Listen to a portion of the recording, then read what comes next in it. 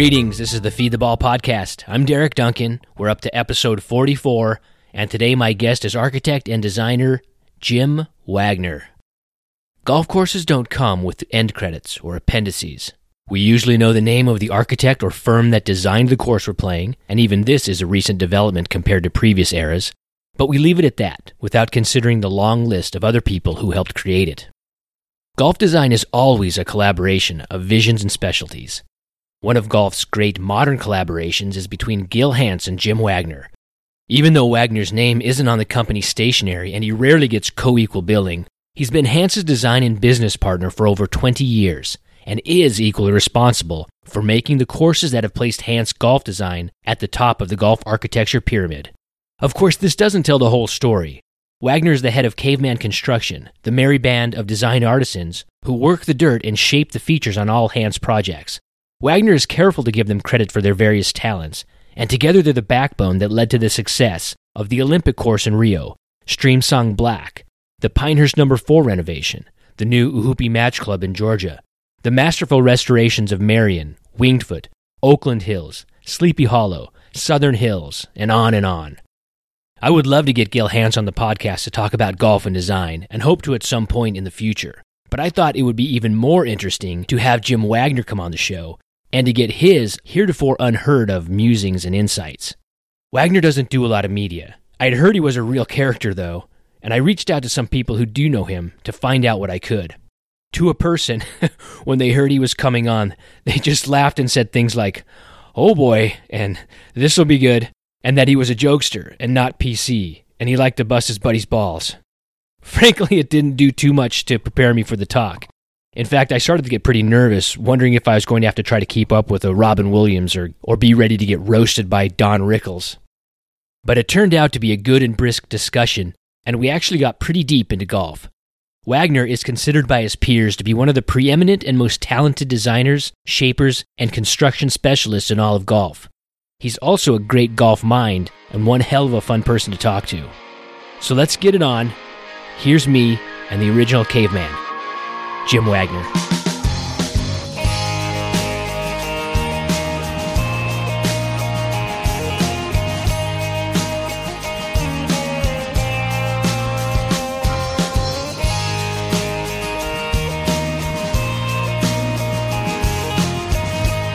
Thanks for taking the time, first of all. I know you don't do this very often. Sure. No issues whatsoever. It gets me away from trying to figure out how to read French. All right, you have to explain that. Yeah, we're getting, for a job in France, we're getting quotes and things like that back from contractors, etc., and they send it all in French, so it's kind of a crapshoot. You mean they don't just kind of bend over backward and cater to our American language? No. Why would they do that? No, of course they don't. When you go to France, they go out of, even if they speak English, they don't tell you that they do. I don't know. It's crazy. It's crazy. And somebody just said this to me the other day because we were talking about it, and they're like, Patton had that famous quote, "I'd rather have a line of Russians in front of me than a line of French behind me." That's awesome. That's such a good line. I've been to France. I love going there, but I'd like if you could just remove the people, some of the people. Yeah. Maybe they need to build a wall. There you go. Funny stuff. So tell me a little bit more about. I got a question to start. Sure. What does feed the ball mean? Because it's golf related, but feed the ball, that's like a basketball quote.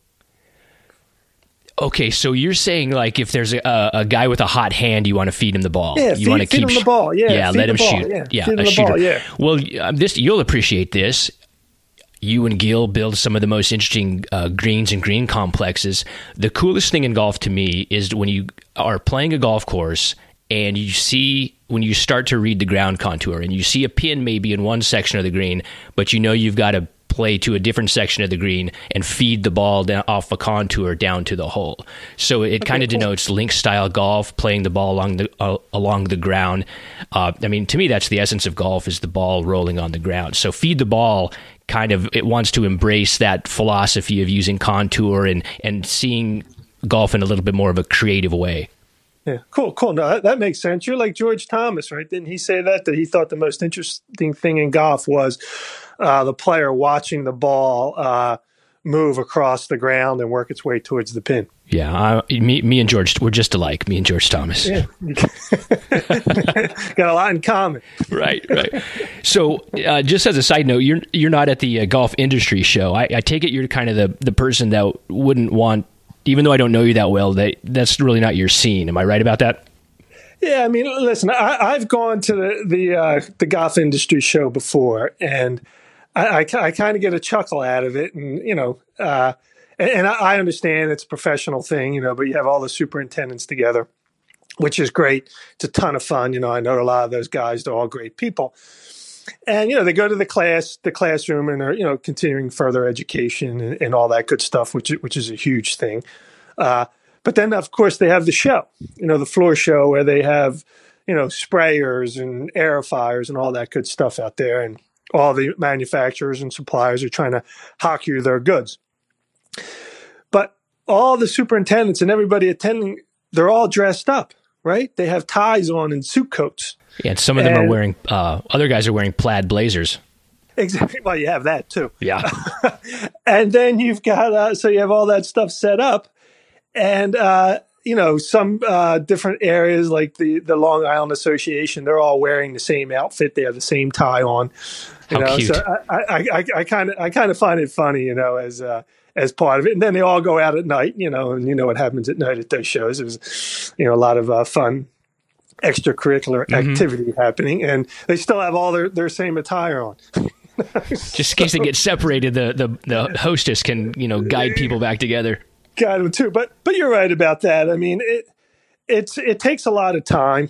It's a week out. I personally rather stay away from that, but you're right. I'd rather stay out of that light. Again, I know a lot of those guys; they're a ton of fun, but it's not my scene. It's not my scene. In the sense as well that, we spend so much time traveling.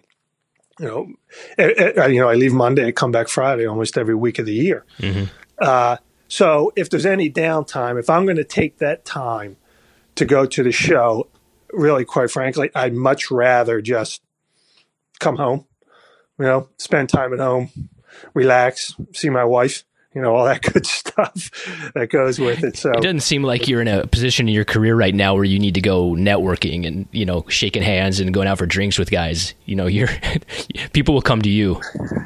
Well, you're right about that in a sense. I mean, we don't think about it that way, but that does happen. A lot of these people, reach out and we have separate conversations with them and things like that, and that's just really from garnering relationships from all of our projects, whether it's the Rainbird guys that you meet and if we need something or want something special or need to contact those guys or have a job that works for them. And it's the same thing with Toro, and you can go right down the line with everybody, is that we have numbers that we can just call these guys directly.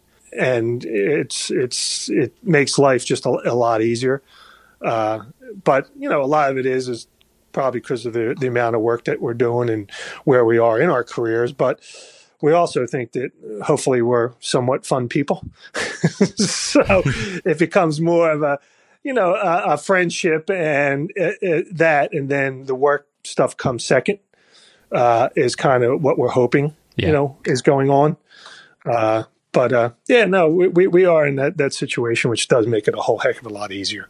For sure. I know. So Gil is a member of the American Society of Golf Course Architects, and I want to ask you what your opinion is of that organization. And the reason I'm asking is because you work very closely with a lot of guys who are coming into the industry. I don't want to say they're young, but maybe under 40. A lot of your shapers and the people you work with, and it doesn't seem to me that joining that organization is that important to many of them.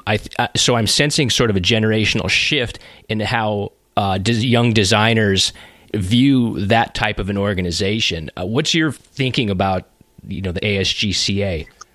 I mean, I think all those sorts of associations are great, right? The Architects Association, the Superintendents Association, the Pros Association, all those associations and organizations are great. They do a great job. They continue the education. Everything they do is is top notch. From our standpoint, at least from my personal standpoint of things, is Gil's a member. He gets involved as he can based on our work, but it's just there's a lot happening just with us in the work that we're doing. And we're an intentionally small firm, so most of my time is dedicated towards making sure that all of our projects and everything like that are running smoothly and accordingly. So with Gil being a member, that kind of, takes the lead for us as a company. The young guys, I think from a young guy standpoint, it's just that they may just not be there in their career as of yet. There's a lot to learn in order just to become a member of the society. And that's a good thing. But, these guys, it just, golf is a weird thing. Golf course architecture, golf course construction, just in the sense that every job you go to is a brand new start. You have to, all the problem solving and things like that are totally different than the prior job. Okay. And you have to gain, the respect of the client, of the people you're working with. But also, each job is totally, totally different than the last job. And it takes a long period of time. It's not 5 years. It could be 10. It could be 15 years of just working on different sites, being a part of different projects before you get to the point where you have the knowledge to be able to do stuff on your own. Mm-hmm.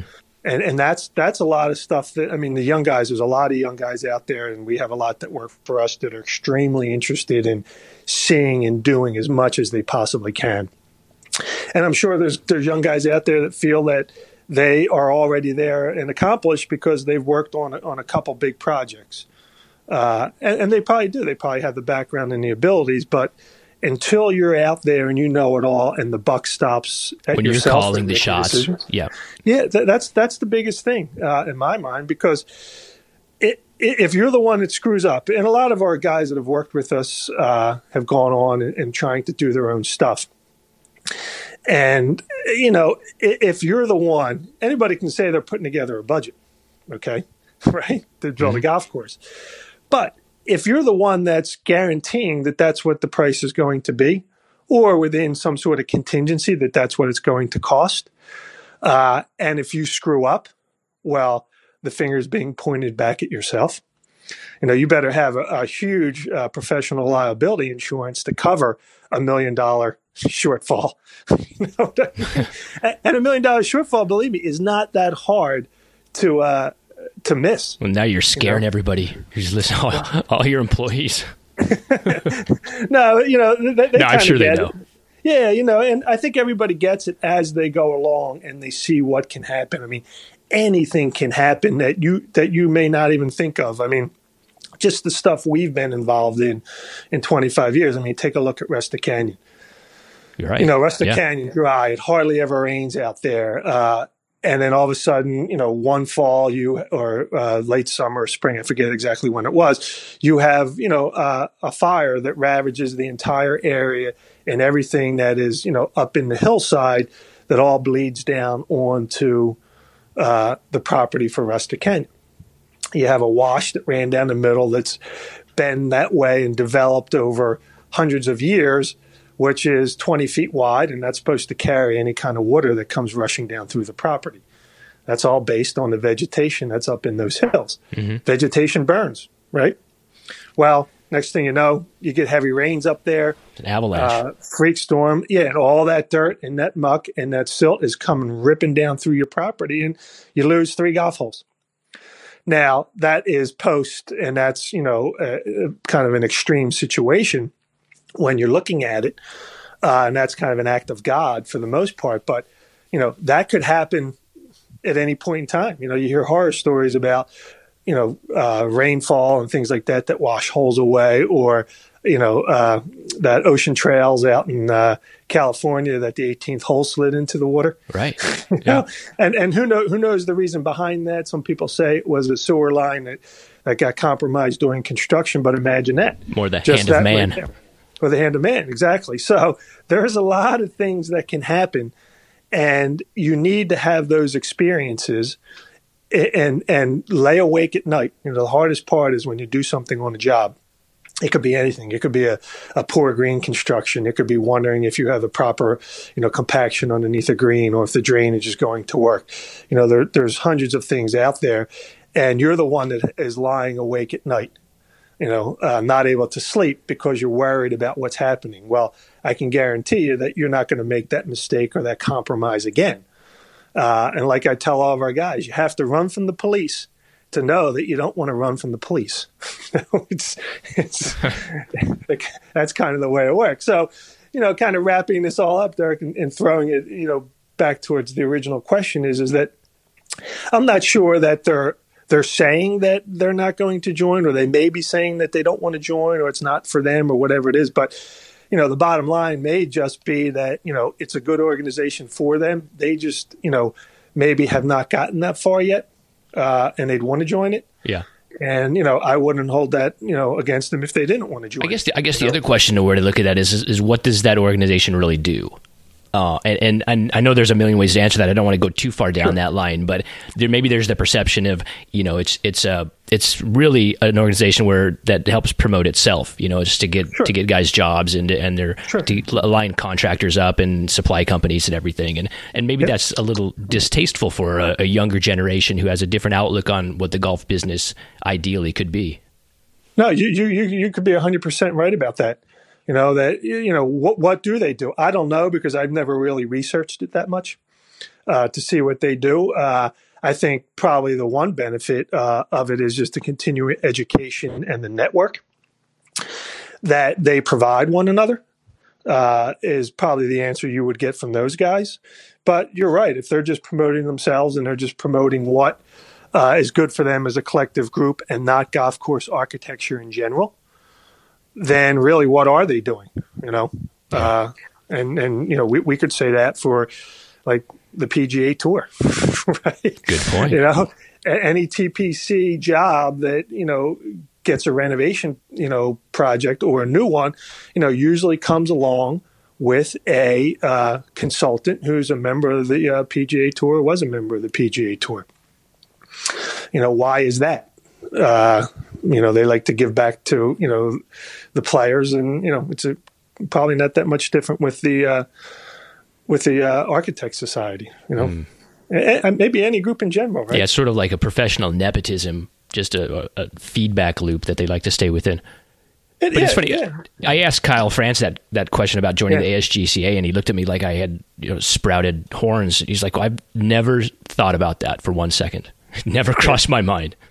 That's interesting. He's never thought about joining it, or he's never thought about the society and any kind of benefits. I think his point was he never thought about joining it. It seemed like he had no interest in it. Yeah, so maybe I'm assuming too much that other guys that you work with might fall into that line of thinking. I mean, they could. I mean, that's an interesting question with Kyle, and Kyle always looks at you funny, but. That's true. Anytime he maybe I was misreading him. But no, you're right in that regard. But that would be my follow up question to him, and I'll ask him the next time I chat with him and give him a hard time. Is like, what's the reason he didn't think about joining? Did he not think about joining because he doesn't feel that they would provide anything for him, or is it that he didn't feel like he didn't think about joining because maybe he doesn't feel he's as far along as maybe he needs to be in order to pass the criteria to get into the association. Mm-hmm. Not that either is good or bad. And believe me, like I said before, I understand and totally get why people don't want to be members of organizations like that. There's a lot of people that don't want to be members of fraternities and schools, right? Yeah. It's all part of it. The nepotism thing, is it any different than politics? Is it any different than coaches, NFL, NBA, Major League Baseball? It's all kind of the same. I mean, for some people, I think it's, I spend enough time around people in my own industry, and I don't want to get on a plane and go to a meeting and have to put on a blazer or a certain shirt and spend more time with people in my business. Yep. Cultural. And just think about where we're kind of going with this, and you can say, listen, look at any sports, take basketball or football, or whatever, and you can say, listen, there's guys that make mistakes by hiring the same people over and over again as coaches, right? They're a coach of one team, they move on, they fail there, they go to another team, they fail, right? That happens more times than not. And as opposed to, taking a chance on the younger guys. And this is what a lot of the younger guys could be saying. I mean, I'm from Philadelphia originally, and I take a look at say the Eagles, okay? Right. Last year they won the Super Bowl with a second-year head coach. Now, granted, that head coach worked his way up through the ranks. He was a player, assistant coach, offensive coordinator, et cetera, then becomes a head coach. Really fresh, hadn't been a head coach anyplace else. And he goes on to develop a team, different thought process, and that team ends up being, a champion, as opposed to somebody else that may go out and, bring in another head coach without any head coaching experience, and they go 8-8. So there's something to be said for that. You can equate that to what we're chatting about now, that if a client is looking for somebody to come in and do the work, do they just want to go back through, the household names that are out there or people that are a member of said fraternity and bring those in? Or they, as owners, are they looking to find somebody that has a fresh approach, something, new and exciting, or just a different name that's, part of the equation? Yeah. There's a lot of different ways to look at it. Innovation only happens once, and the other thing you're saying, there is a lot of retread coaching hires in professional sports and college sports too, I guess, too. The other side of it is with some team like the Rams, they hire Sean McVay, which is kind of an innovation, and he takes a terrible team and instantly turns them around, gets them to the Super Bowl. And that's the innovation, but then people just start following that innovation. So there's probably a trend at one point where you want to stick with an established coach, you want somebody with a coaching experience, and that model looks great to everybody, and they follow that. And then there's a burst of innovation somewhere, and now everybody's going to kind of jump onto that. And the same could happen in golf course architecture. I could see how if one of the guys that you work for were to be given a great site somewhere and build a great golf course, and it's financially successful and gets accolades up the rear, that would blow the doors off the thing for a bunch of other young guys, because other developers would say, hey, that's a model that works. I can do this. Yep. No, you're absolutely correct about that. And, we may have been seeing that, through the renaissance of golf course architecture over the past 30 years or whatever we want to say, with the likes of Pete Dye and Tom Doak and Bill and Ben and Gil and stuff like that, are guys that, spend a majority of their time in the field. As to what it was before, that became the innovation. And now there's a group of people that are part of that tree that are doing the same thing. But you're right. Once somebody gets a chance to, do that golf course, whoever it may be, then it can definitely open up the doors for the younger, group of people to come in and start taking over and doing jobs. Most likely, it probably won't be a great site. Most likely, it'll probably be a shit site. Probably. And then what'll happen is somebody will look at that, or developers will have looked at that and said, I couldn't do anything with that site. It was just such shit. I don't know how this young guy came in and was able to turn it into that, and maybe some of those other guys don't have to take that work because, of who they are and where they are in their career. But somebody young is going to take that chance and may do something great with it. But your part of your question and comment, touched on something that a lot of people don't really understand. There's a lot of websites out there that you can read a lot of bullshit on. Really? About whether this golf course is good. There's bullshit on the internet? Yeah, right.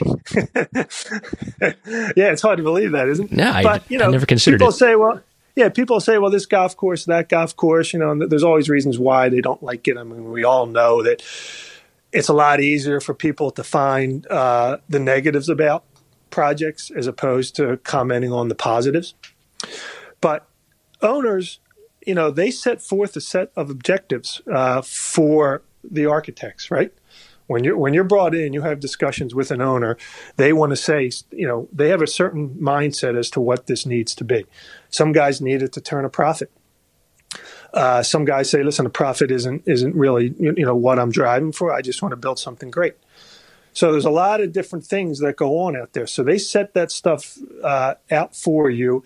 you try to obviously work with them and mold them and find a happy medium between the two. But, a lot of the stuff out there, it has to be successful, right?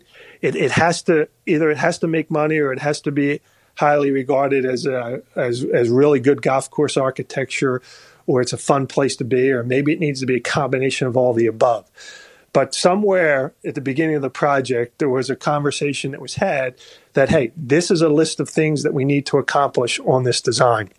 And nobody can say it's successful or not successful design-wise unless you know what those conversations are.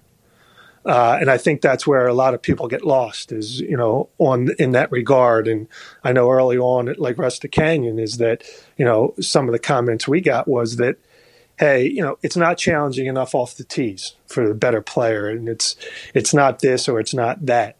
But, there is a financial constraint there. There's 70,000 rounds of golf going through it a year. So as you break that stuff apart in your design thought process, you have to go ahead and hold true to, at least for the most part. I mean, again, you can try to compromise with the ownership group, but it has to work, right? It's just, there's no other way about it. So everybody, whether it's us or whomever it may be, the young guys, they have to, make sure that everything that was set forth on that project is accomplished in order for it to be successful. Yeah.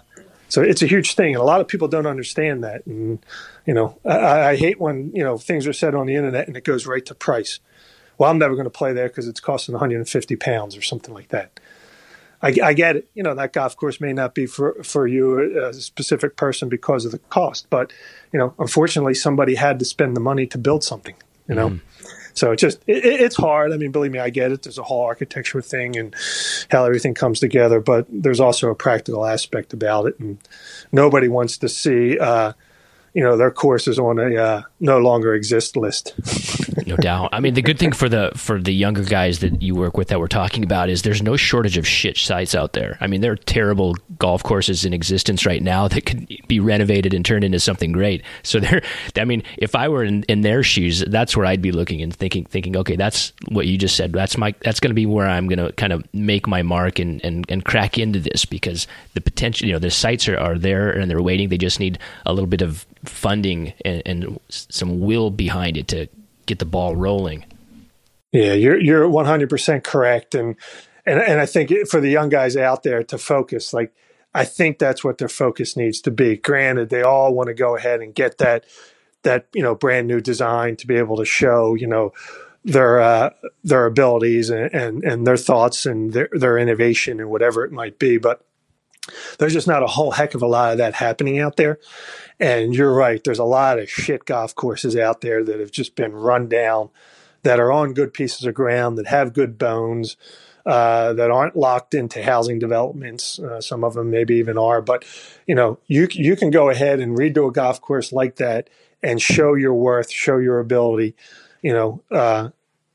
much easier than it is to go ahead and try to get that new job. And, golf is a small community, and the more times you can get your name out there, the better off you're going to be. And I just got asked this question yesterday about Hans Golf Design and Gil and ourselves in regards to going from not being known at all to some of the stuff that we've been able to accomplish. And I said it was a kind of a culmination of a lot of different things. But one of the things is that we had done a lot of renovation work that others did not want to get involved in for a lot of different reasons. And, the more you do renovation, the more you understand the reasons.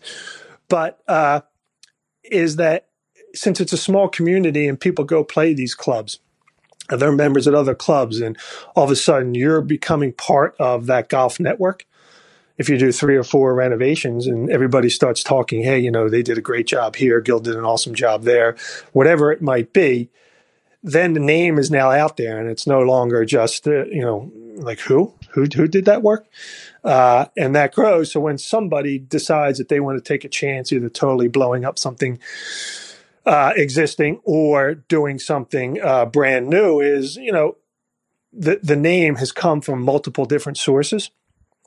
And that helps a lot in selling your work and selling yourself. for sure. So there's a lot of things. So that was like was that like your 10 or 15 year period of just kind of like getting into the details and into the construction and honing your craft so that you get to that point when you got the big opportunities, you guys were ready? Do you look at it that way? Well, that's part of it. You're right, Doug. It's definitely part of it, because what happens is you dabble in some new construction early on, and you're fortunate to get those jobs, but the owners are usually total whack jobs. So I don't know about the owner, but like I'm thinking of Capstone Club near where I live.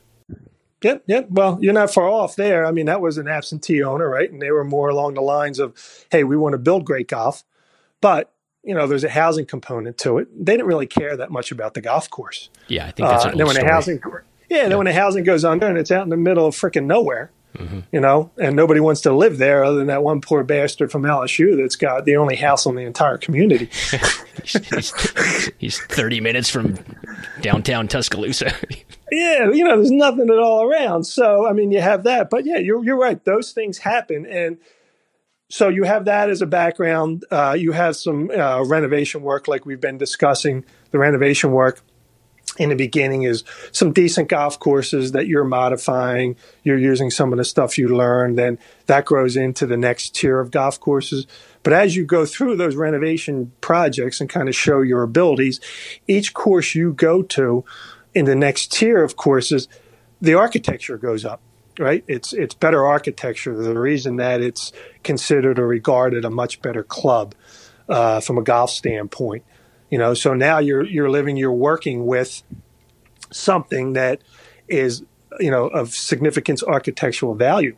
So you learn by being out there and doing the work. And that's why when we kind of started this conversation, I was saying it takes a while, 5 years, 10 years, 15 years, because each project is brand new. And that's part of it. Each architecture of every golf course you go to from a renovation standpoint is brand new. Somebody else has done something there. There's reasons somebody did what they did and why that golf course is considered great. Did they use the high points on the routing and that's where they put all the green sites? Or did they use those high points as the approaches and fill out on the green sites to have some dramatic drop-off and surrounds? There's a lot of different things, and you have to store all that in your memory. Pictures are great to reference, but you've got to be able to visualize that stuff, perceive it when you're out there, and store it. You may store it for 15 years. And then next thing you know, you're walking around a site or a project and you're like, man, that would be great if I went back and, kind of mirrored the first green at Paxton Hollow, some municipal golf course in my hometown, so that stuff sticks with you. So, it's all part of it. And the architecture is part of it. And it does. It takes a while and you have to get out there and just continue to do it. So in your design process, how much of what you build and what you conceive, you and Gil, well, I just you, since you can't get inside his mind, but just you, how much of any particular feature, especially on a new course or a complete stripped down renovation, is somewhere in your mind referencing something that you've seen before, not directly, but just is somewhere, and how often are you saying, like, I'm doing something that's so kick-ass, I've never seen this done before. This is just, this is going to be really cool and really fresh. What's what's your process like when it comes to accessing all this material in your background that you've talked about? I say it's probably 60% of I've seen this someplace before.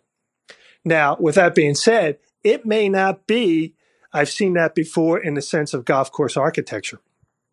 It may be I've seen that before driving down some road from Denver to North Platte, and I saw a blowout in a sand hill off to the side of the road. Mm-hmm. And you look at that and you're like, you know what, that's pretty cool. And you may take that thought or that visual that you have. Now, obviously, 5 years later, 10 years later, a couple thousand martinis, your perception of what that was is different. Right. But you still have that in there and you look at it and it may be something that you say to yourself, hey, I'm going to build that blowout, or it may just be in your mind somewhere. And you may take that and do it on the 12th hole at the Vineyard Club in Martha's Vineyard. But then again, you may look at something you see over at Scotland on the old course, the approach of 2 on the old course, and you may say, you know what, that's great. I'm going to mimic that on the 13th at Castle Stewart. So it's probably 60% that for sure. It's probably the remaining 40% is probably broken up. 10% is probably, no dumb bastard is crazy enough to ever try to build this because it makes absolutely no sense. Do you have an example of that? Anything that you can think of? Almost anything we've done with Bill Kittleman. Okay. And Bill's a great friend. He was the pro. He's like the drug, the acid drop in the mixture. Yeah, he can definitely be that way, and shake it up out on site. And, that's another entire podcast that we could talk about Bill and what Bill's meant to Gil and I in our careers. But, we've done stuff like the fifth tee at whatchamacallit at French Creek. What we did there is we came off the back of 4 in a significant elevation change, maybe 30 feet or so between the back of 4 green and then up to where we were going to put 5 green. And it's just a short par 3. So, we built kind of like a lack of a better phrase, an earthen wall where we put fescue on it because we knew somebody would only be hitting a wedge off of that. But imagine being 3 yards in front of the tee, you've got a 6 or 8 foot grass bank facing you. Okay, yeah, I don't think I've seen that before. Yeah, so it's stuff like that you pull out. And it's like, you know what? So 10% of the time, you may have to do that on the job. You may want to do that just to go ahead and add that little bit of quirk. I mean, I think if you look at a majority of the great golf courses or anytime you go over to the UK and Ireland, Scotland, and, England, et cetera, in that part of the world, and you play golf, some of the great golf courses you go to, there's always something that you see that you haven't seen before that you can label as quirky or whatever kind of word you want to use for it. But it's part of it. It's part of the experience. And if you can do that, then I think that's a huge thing. I mean, you're always looking to try to maximize that potential, or at least in our thought process or my thought process, I'm looking for that. Something that's wacky and doesn't make any sense whatsoever. And people are looking at it and say, oh, Christ, what the hell's this? But so you enjoy that. You enjoy the idea of confronting a player with things that are going to make them uncomfortable or question what you're doing. Exactly. And we'll get back to that uncomfortable thing. But you're right. That's what we're looking to do. Now, of course, that can be forced.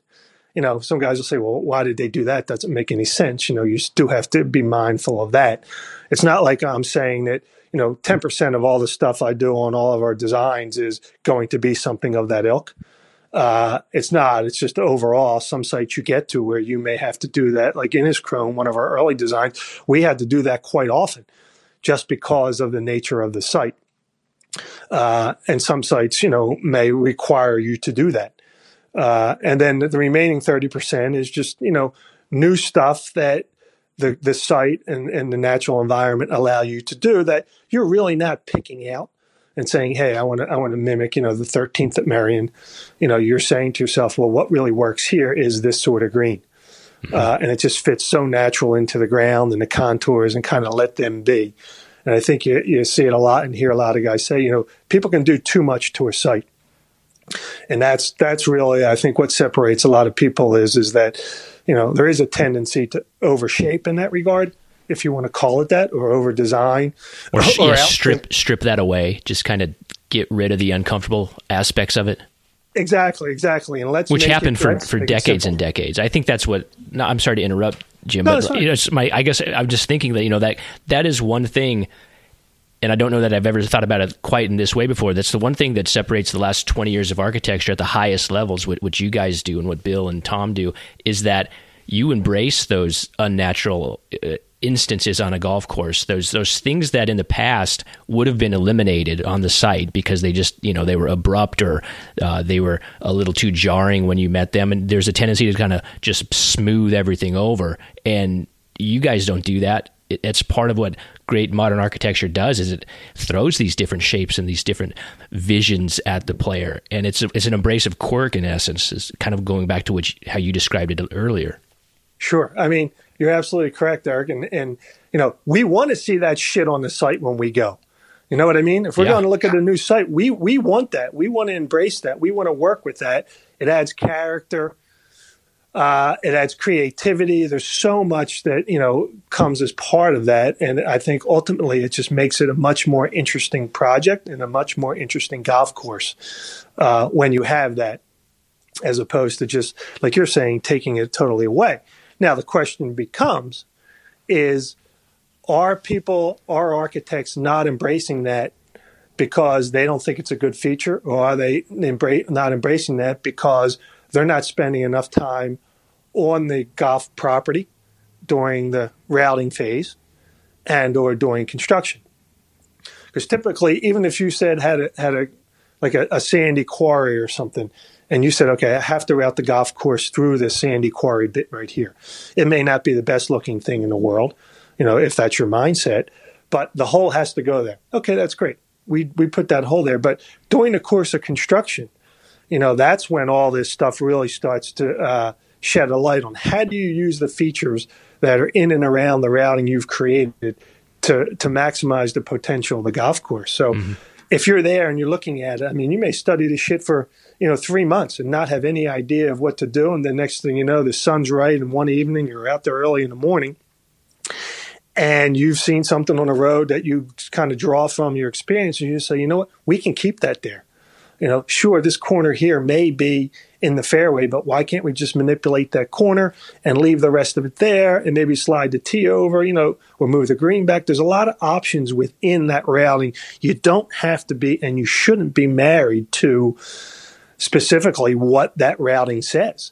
And if you're in the office and you're not out there enough seeing and participating in that, then maybe, just maybe, you're not taking advantage of those things. Now, I'm not saying that's the reason why people don't, but, from our experiences and what we see and what I do, and, it's being out there, it's seeing it and saying, hey, we can do this. Even though it's not on the plan, we can do this and still accomplish the exact same strategic options that you were thinking about when you originally, routed the golf course. So there's a lot to that.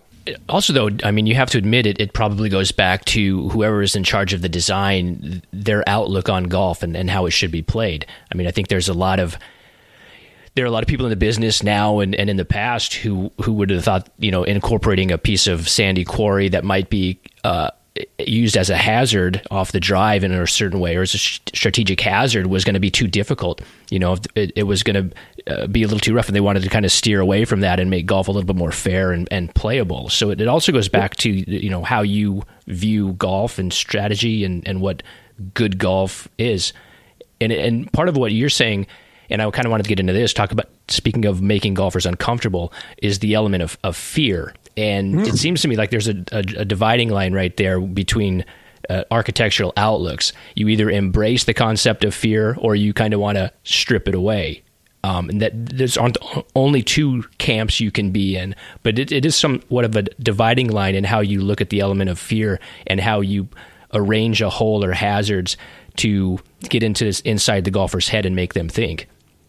You're correct. You're correct in everything you just said in that regard. And it all kind of also goes back to the beginning. Those list of requirements or objectives that the owner wants, and maybe you don't take a job because you're of the mindset of what we've been discussing, and the owner wants this site to be extremely playable. But it definitely has to go back to the thought process of who's designing it, for sure. We're of the camp, and when you look at it and think about golf as a sport, because I consider golf a sport, there's a lot of sports out there where, whether it's baseball, right, you have somebody who is trying to stop you from succeeding at what you want to do, right? You're a batter, you have a pitcher, vice versa. Football, there's offense, there's defense. Basketball, offense, defense. Hockey, all that kind of stuff. Tennis, you have another opponent, somebody who is striving to beat you. Golf is an individual or a team, right, set up against the golf course. So us as golf course architects, we have to be that defense. We have to think of ways that we can go ahead and enter into the mind of the player, the offensive person, which any sport does from a defensive standpoint, and try to get them to screw up. Whether it's screw up because they can't handle it physically, or whether they screw up because they can't handle it mentally. We prefer to, in some cases, more times than not, is go after the mental side of stuff. And that's all we really have. You know what I mean? Especially nowadays with a better player. They're so freaking good. They hit the ball so goddamn far. Yeah. I mean, that's the thing that Pete Dye realized a long time ago. You can't make them physically, courses too physically difficult. In a way, they'll catch up, but yet your last resort is to get into their heads. The classic Dye. Once you start making these guys think, they're screwed. Yep, that's it. It's interesting. The stuff we've done for the PGA Tour, they all do the shot link. So every event has a shot link that tells you where, they don't name the players, but they tell you where every ball landed on every hole, right? What they made from that position, what they did on the approach shots, what they did putting, et cetera. And, the stuff we looked at, say, for the TPC of Boston, the 9th hole of TPC of Boston is just really a very mundane tee shot. There's no bunkers out in the landing area. There's some mounds down the right and some tree line on the left. Out in the approach, there's a bunker probably about 50 yards short of the green.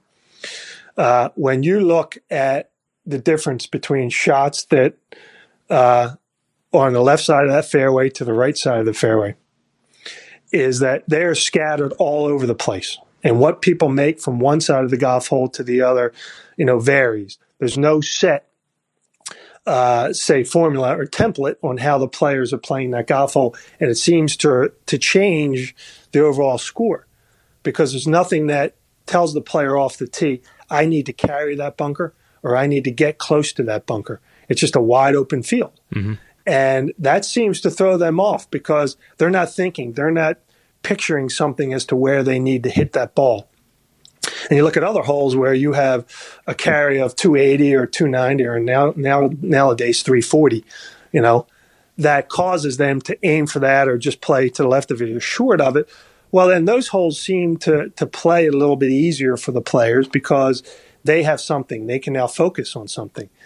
So, that's kind of a defensive. So that tells you that visualization is such a component of tour level golf. It is. It is, and, here's a funny story. When we did it could be actually considered a sad story, really. Tragic. Tragic. When we finished the work at Doral, right? The Doral was a big thing. It, it had totally lost its way, and, the course was way too short, blah, blah, blah. And it'd been made over so many times. Yeah, we won't get into the fact about how the World Golf Championship probably destroyed that stop. From what it used to be. So we make a lot of changes. You can get into it if you want to. Well, I don't know enough about it other than it was a really fun event. And a lot of people like to go there. A lot of, fans like to go to it. It had a fun atmosphere, kind of along the lines of, say, what the, Honda Classic is. Mm-hmm.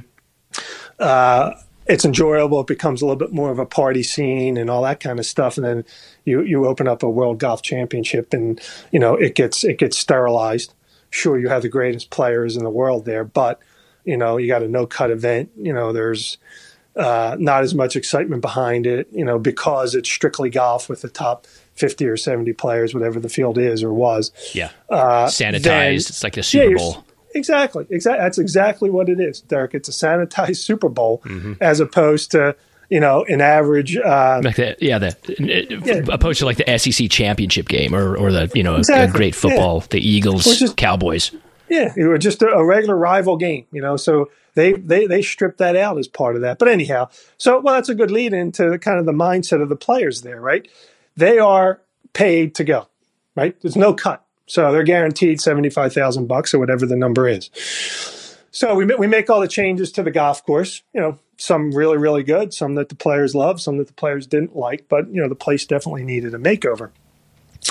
So this one particular player who had won the FedEx Cup a couple years earlier, not to say his name, but Billy Horschel, Billy. So we had him and I had a conversation about the golf course, and it was who better to talk architecture with than Billy Horschel? Oh yeah, he's the best, right?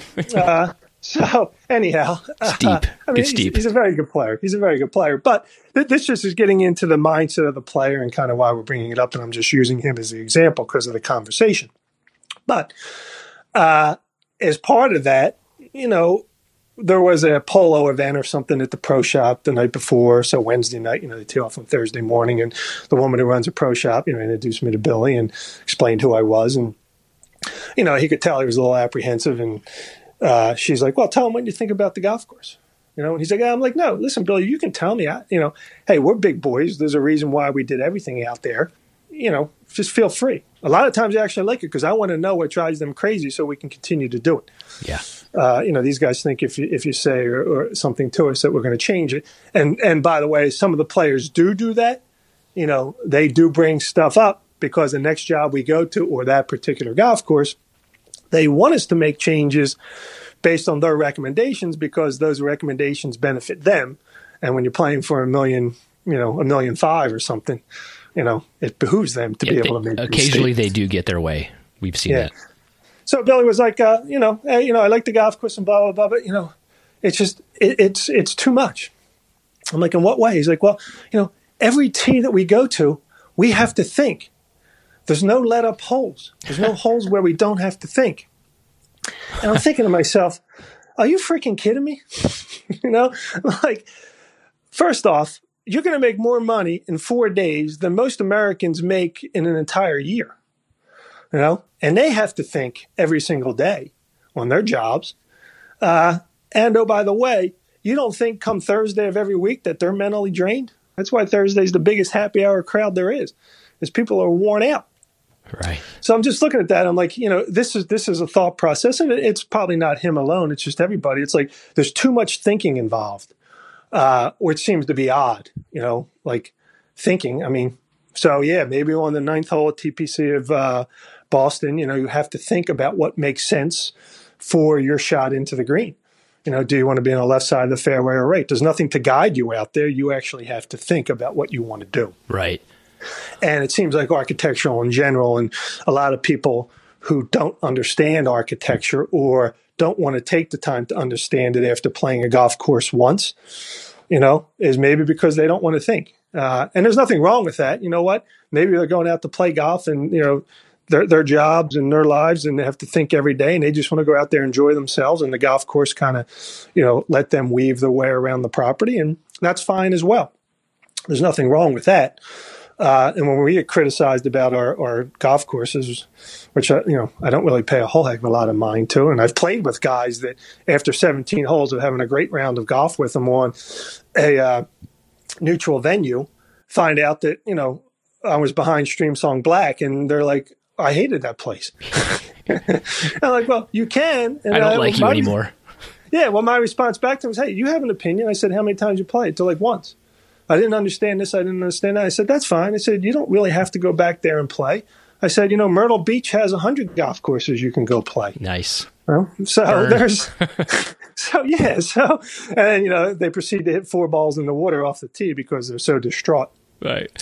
But so clearly the best way, if you're having to deal with this PGA Tour thing, which not too many people have to deal with it, but when the arrow and the dial comes around to Hanson Wagner and you're called on to do something about this for a tournament event, clearly the best way is to find a method to horschel them, to make them think.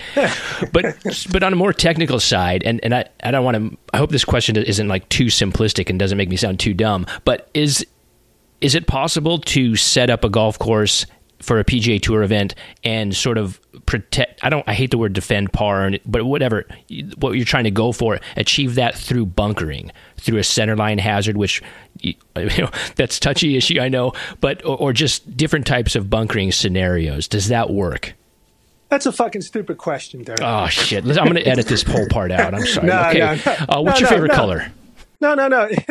Yeah, right. No, it's actually a good question. And, a good observation and something, to think about and do that. I mean, yes, that has to be, the bunkering scheme has to be a part of the golf course, right? Whatever the percentage is, but it definitely has to be out there. A lot of it is just how it's used. And again, all you're trying to do is you're trying to create interest, right? So what you're really basically saying in your question is that can you make the golf course interesting enough and challenging enough for the tour players by the use of bunkers?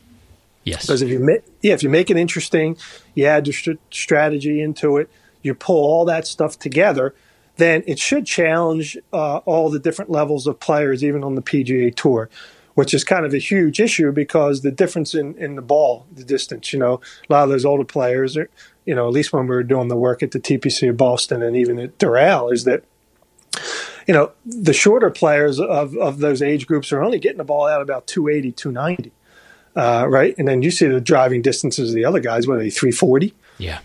And they roll out even further. So how do you go ahead and bring all that stuff together? The use of centerline bunkers, and we'll take 13 at TPC of Boston, for instance. It was just a really mundane downhill drive where the longer hitter would get up there and just bomb the living shit out of it. And the shorter hitter's back, and a contour in the ground doesn't allow them to roll out as far. So we were tasked with making a change to that hole that would go ahead and create some interest, give it a feel of being in New England as opposed to being in Myrtle Beach, and kind of bring all that stuff together. So we brought in a bunch of dirt and we jacked up the landing area at an angle, going from right to left, with about probably an average of a 10-foot drop off, which was just a bank of fescues and stuff. The right side, through yardage was about 280. The left side through yardage was about 330. Okay. The fairway at that point, was probably about 50 yards wide, maybe a little bit more. So our thought process is, without any hazards, is these players off the tee have to worry a little bit about what they're hitting. If you have a longer hitter that can hit the ball 340, well, he may not be able to hit a driver on that particular day. Okay. He may have to go ahead and hit a 3-wood, to the right-hand side or to the left. And you hit the ball down to the left, they're out there, 300 yards. They got the best angle into that green. So pretty easy. But then for the average player who can only hit it about 285, say to 300 max, he's going to hit a driver in the same location. So now you've put these guys together. You've put them, in a position where they can both compete from the same angle, kind of the same spot. And then from there, they play into the hole, obviously. But it's a way to go ahead and use something, a natural feature, in this case a man-made feature, that would go ahead and create some of that thought process off the tee. Thought process, right? We keep saying thought process. Yeah. Thought process. That's obviously a bad word. But as part of that, we said, listen, that's too wide out there of, 50 yards, 55 yards wide. So we went ahead and put a centerline bunker out there. Well, that was kind of the end. It didn't get well received for a lot of different reasons. But if you played to the left, you had a 25-yard wide fairway, which is probably, wider than average on a lot of PGA Tour venues. And the same thing on the right side. Okay, it was 25 yards, so you can play it there. A lot was said and discussed about it, and we were like, okay, fine. It's really not worth it. So if you guys don't like it, just feel free to take it out, which they did. And then you look at the following year, and I don't know what the stroke difference was. I didn't really follow it, but a lot of guys are just hitting the ball. They're ending up on the right side or in the middle of fairway where that bunker once was. But that really, quite frankly, isn't the best angle into the green. You need to be down to the left. So you're right about that. That's just one example from our standpoint where a centerline bunker, started to wreak some havoc, a natural feature that caused people to have to think about through yardage, which generally I don't think the better player. And again, we're just using PGA Tour as an example just because a lot of people are familiar with it. But is that, through yardage is a tough thing for better players. How far is that hazard on the far end of the fairway? Mm-hmm. That if I hit the ball well, am I going to roll out and be in a hazard 350 yards out there? That becomes an issue to them, more so than a carry. They know exactly what they can carry. They don't know exactly how far that ball is going to run out. Or, firm and fast conditions, what is that actual roll? What's the contour that's going to lead it into whatever hazard through. That's why the Open Championship is always so interesting to watch when they get baked out. The guys will be hitting, they'll be clubbing down off the tee, but they don't know it could run 80 yards into one of those pot bunkers. It's a penalty stroke. So that you're taking their calculations a little bit out of their hands, which is really interesting to see. Yeah, no, and that's part of it. And you asked about the bunkers and things like that. Sure. Yeah. You can put a bunker, depending upon how you design it, depending upon the carry, you can create the bunker complexes. And I guess what I'm referring to is it all doesn't have to be a carry bunker. If you put something on the far side of a fairway with a contour that can kick into it, that also becomes an issue for the players. And we've done that before, and, we've also been asked to remove that sort of thing. Yeah.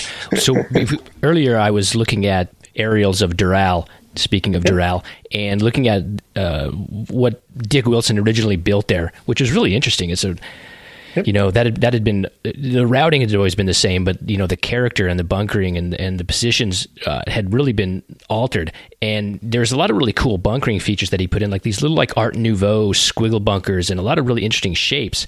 And then that had gotten erased over the years.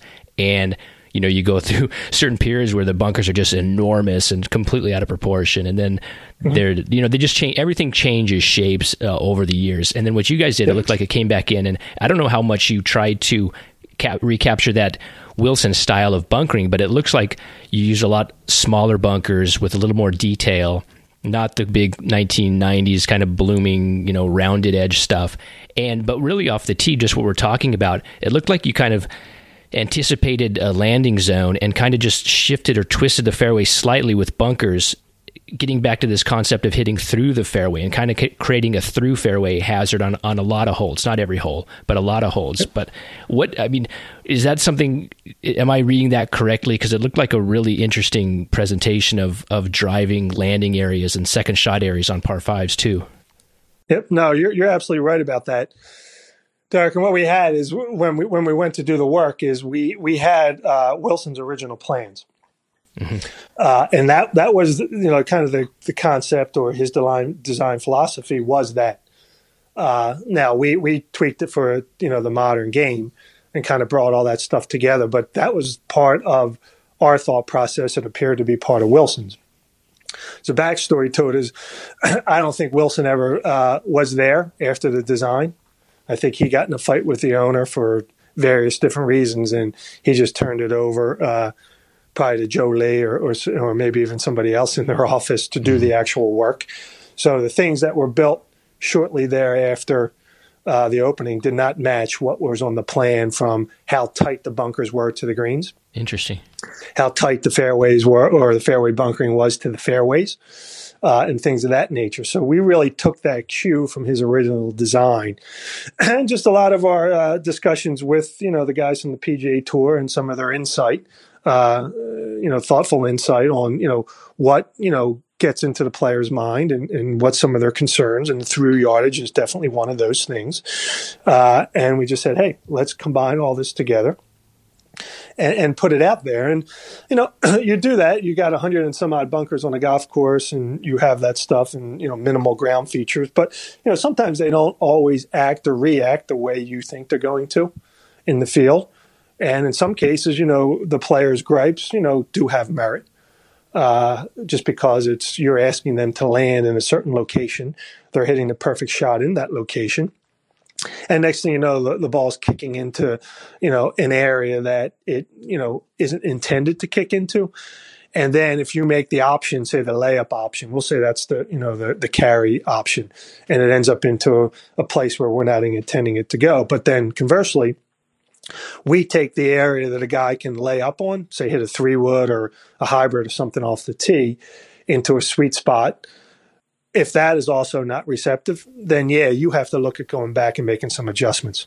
Mm-hmm. That happened to us on the 7th hole at Doral, whereby, the landing area for the average player or the guy that wanted to lay up and not try to carry the bunker was a little bit too penal, and the ball's all kicked into the right side bunker.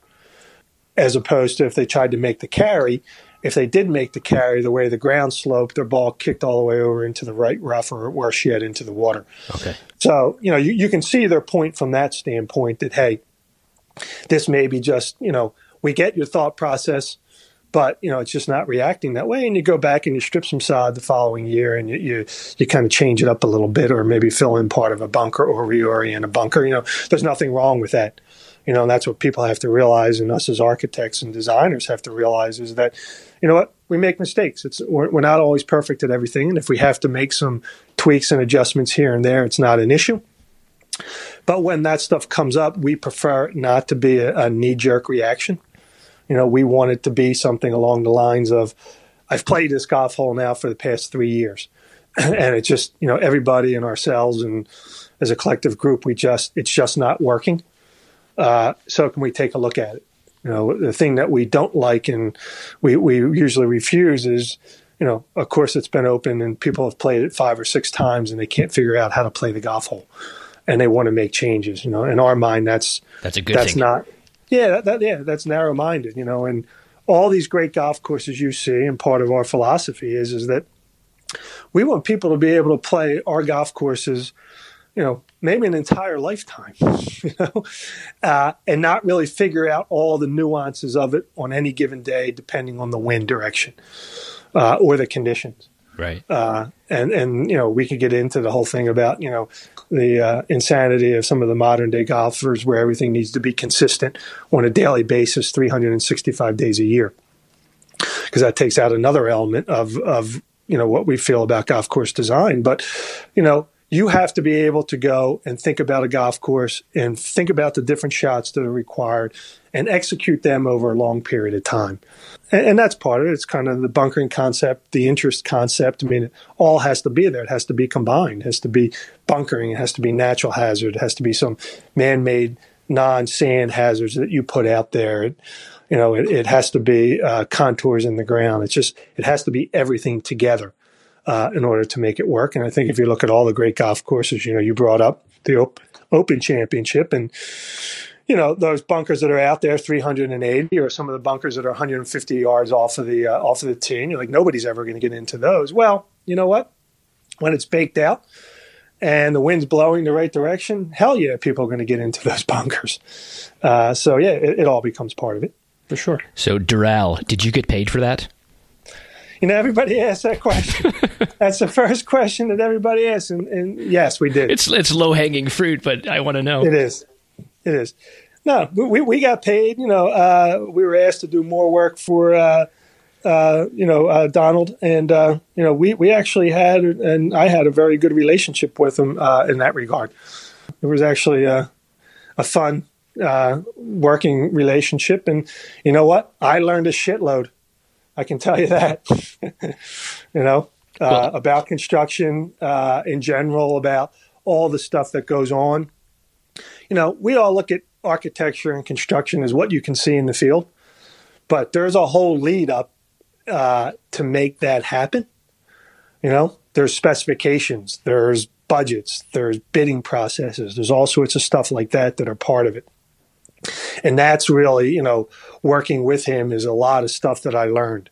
And it wasn't just kind of laid out. It was through, conversations, constantly. I think I talked to him 3 times a week. He would just call me and just want to talk about golf kind of as an outlet. Right. It was great, but, you learn that stuff. And again, it's not so much a golf end of things.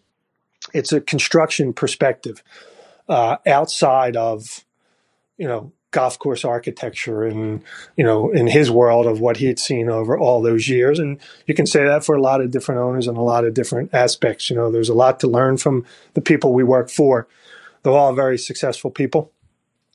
They're very passionate about golf, and you have to be very successful and very passionate about golf in order to want to get in golf development in any way, shape, or form.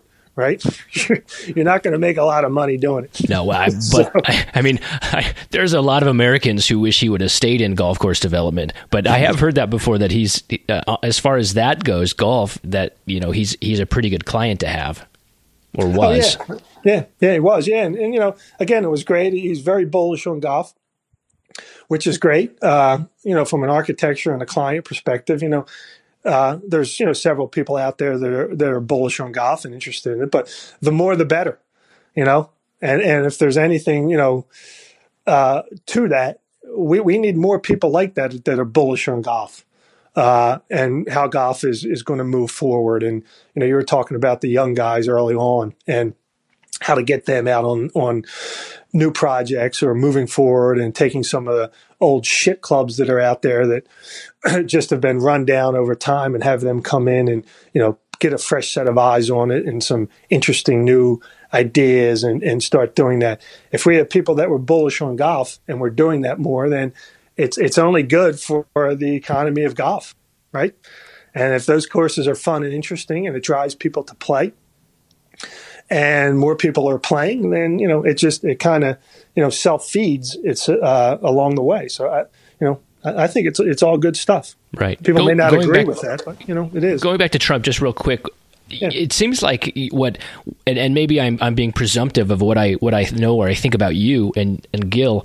It just seems like your preferred method of golf and the things that you value in golf would sit at opposition to the things that Trump likes about golf. He likes wall-to-wall manicured. He wants everything perfect. He's not averse to waterfalls. He wants a big clubhouse. He wants what, and maybe I'm being presumptive about what he wants, but this is my observation.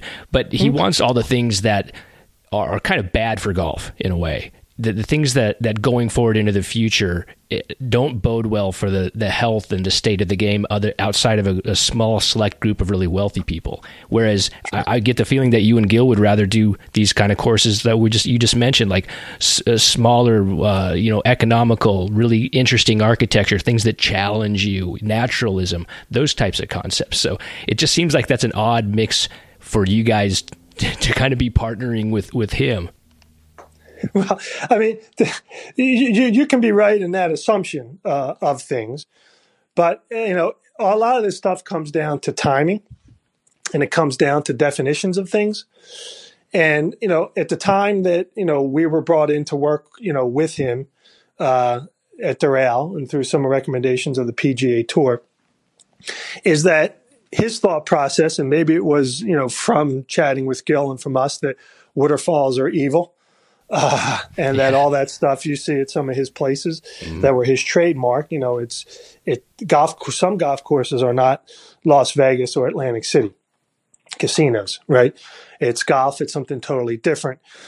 And we were fortunate enough that, the waterfall, discussion may have come up, but, it didn't really gain any traction because at that point in time, he was starting to realize that they really weren't the best option for Doral, and maybe not even some of his other places because he was actively taking that stuff out. I think he took it out at LA and, places like that. So you're right. Maybe assuming that, looking at his past work, I think if you look from the time that we started with him moving forward, whether it's at Doral, now Doral it's South Florida. It has a mystique to it. Some of the stuff like the fountain, that was an iconic fountain that's been, on the golf course for, ever since it opened. So you're going to put that back in. And from that standpoint, sure, there is a little bit of that. There is some of that at Doral, but he was actually backing off of that during that time period. And yeah, the money aspect of things, hell, we'd like to have owners that have a lot of money. It doesn't mean we're going to spend it. Or want to spend it or any of that nature, but it definitely helps the equation because they're not worried about what's that going to cost. There's nothing worse than having a client or a club or whatever it is, and you say, man, it would be really cool to put a hell's half acre across this hole. The shot, the strategy, the interest, everything align itself for it, and have an owner say, how much is that going to cost? Right. That's the last thing you want to have. Mm-hmm. So with Trump, it's like, hey, spend as much money as you want. I got no problem with it. You explain it.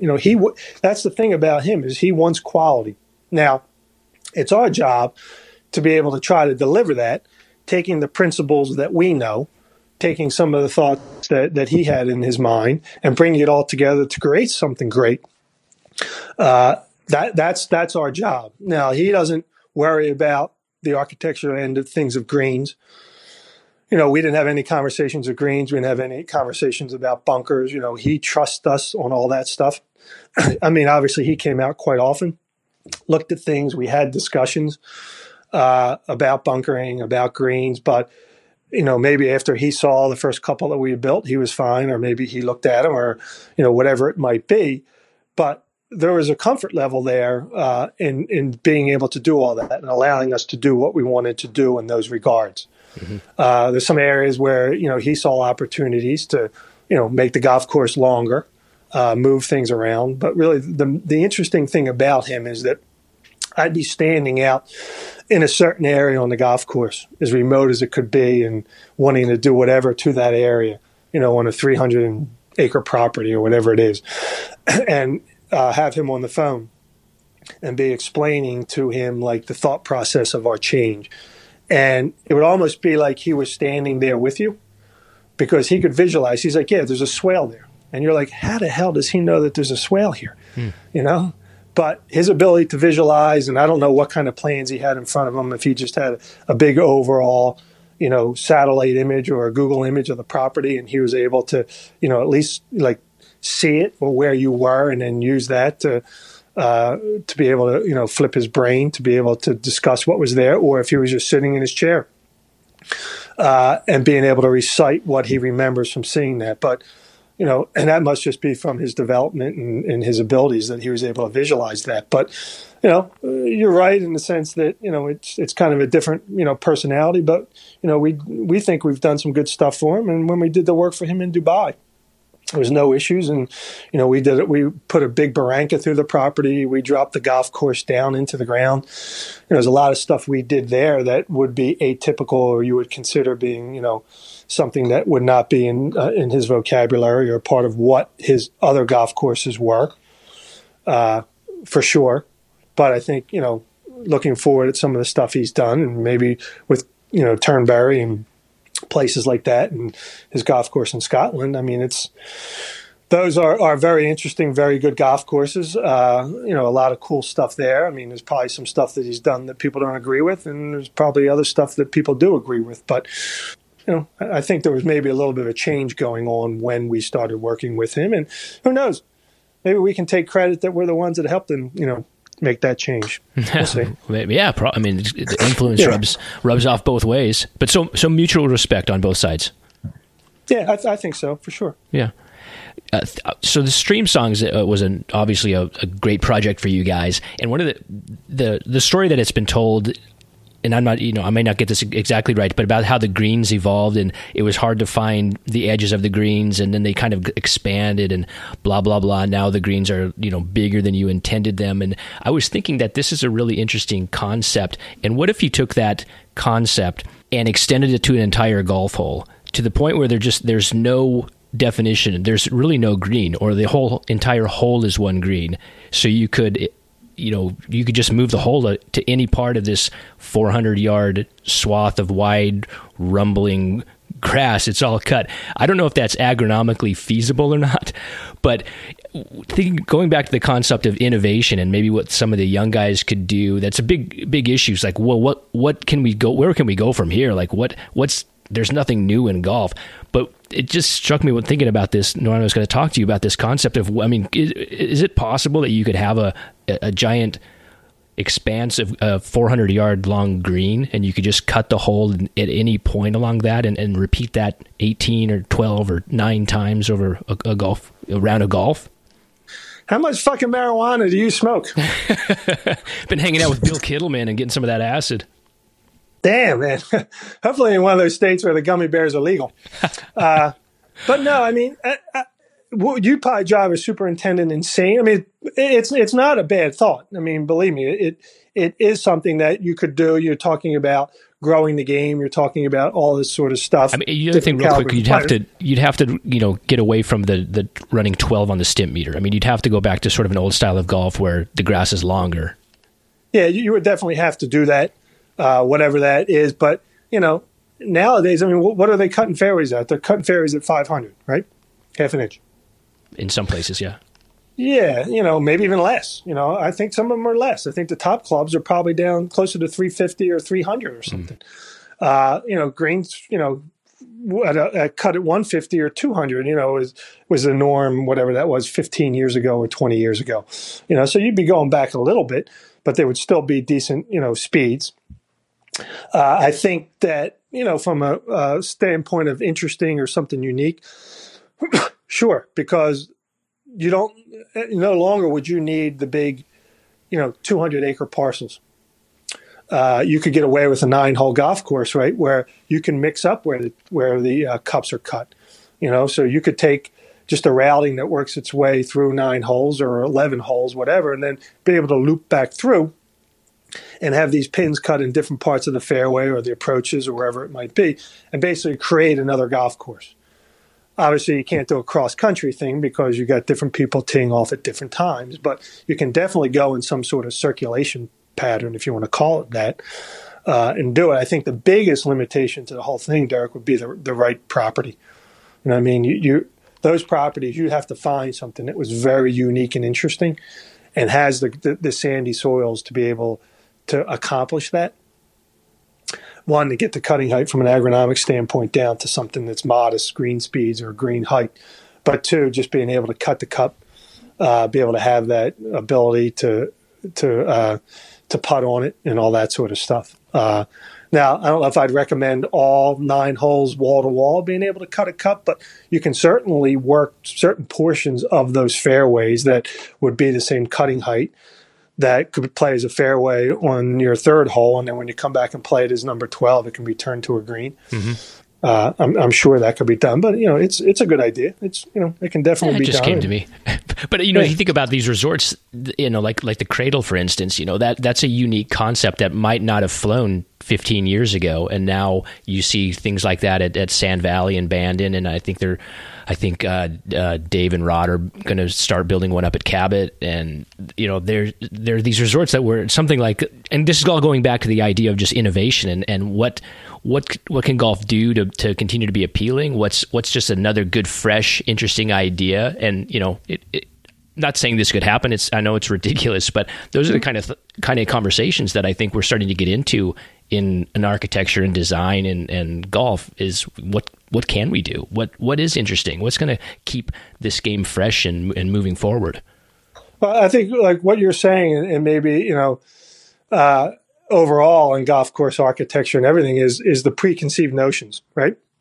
Right. If we can all rid ourselves of preconceived notions of what a golf course should be, or what it can be, everything, right? It doesn't matter what we're talking about. Like you're saying, it can be an innovation in 9 holes, 11 holes, any of that stuff. It can be innovation and no preconceived notion about where the bunkers should go, what types of bunkers and things like that. I mean, those conversations and those explorations, whether it's done as an entire golf course or it's done part of a driving range or it's done part of something else, to begin working with that and trying to find fun stuff that takes off and has merit and all that good stuff, I think needs to be a part of moving forward, right? Needs to be part of everything.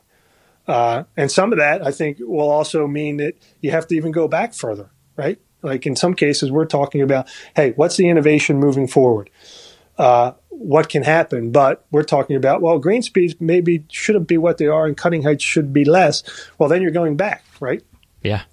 Going back to something there. Maybe Stymie's, needs to come back in the fun aspect. And maybe clubs need to get away from every day just playing, stroke play with a foursome that goes out there, right? There's many different options, many different games. And I think ultimately golf just needs to go back to being a game for all of us that just play for fun every day and separate it out from the tournaments and the professionals.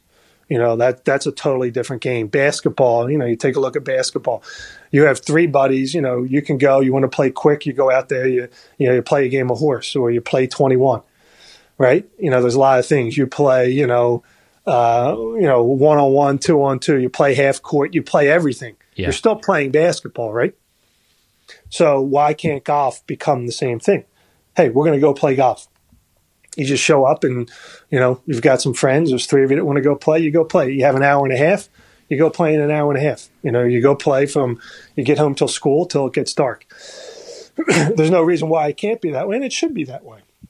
It should be enjoyed by everybody. And how that happens or the owner's dedication to being able to separate that out by still, working with, his mass audience that want to play that stroke play, every Saturday.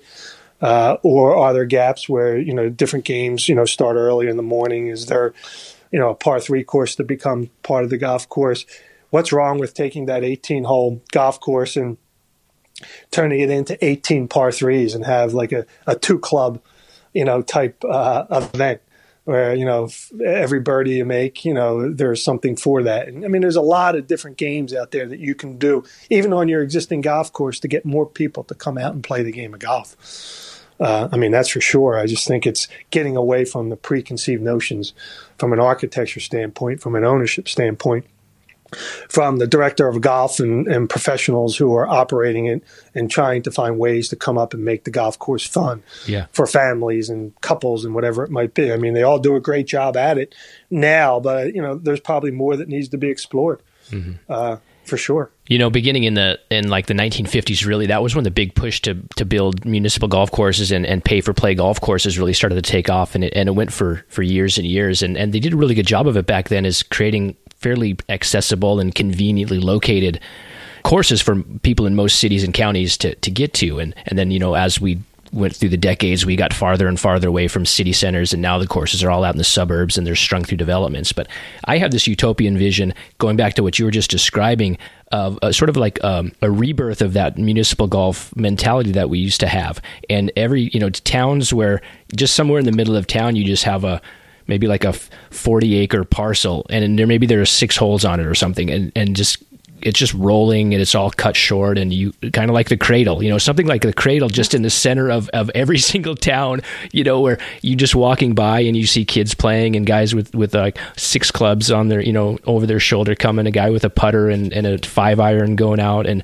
this is that, those gummy bears kicking in again, but it's that's just such an appealing thing. And we got so far away from that idea that you're just explaining about, talking about it, of how golf can just be simple, and it doesn't have to have guidelines. It doesn't have to have rules. It can be anything you want it to be. It can be open-ended golf. And that, maybe going back to, the beginning of our conversation, that's what happens. Maybe a lot of these old properties can be repurposed with great levels of creativity and thought behind them, and trying to get municipalities and the public sector behind that as golf as a community good.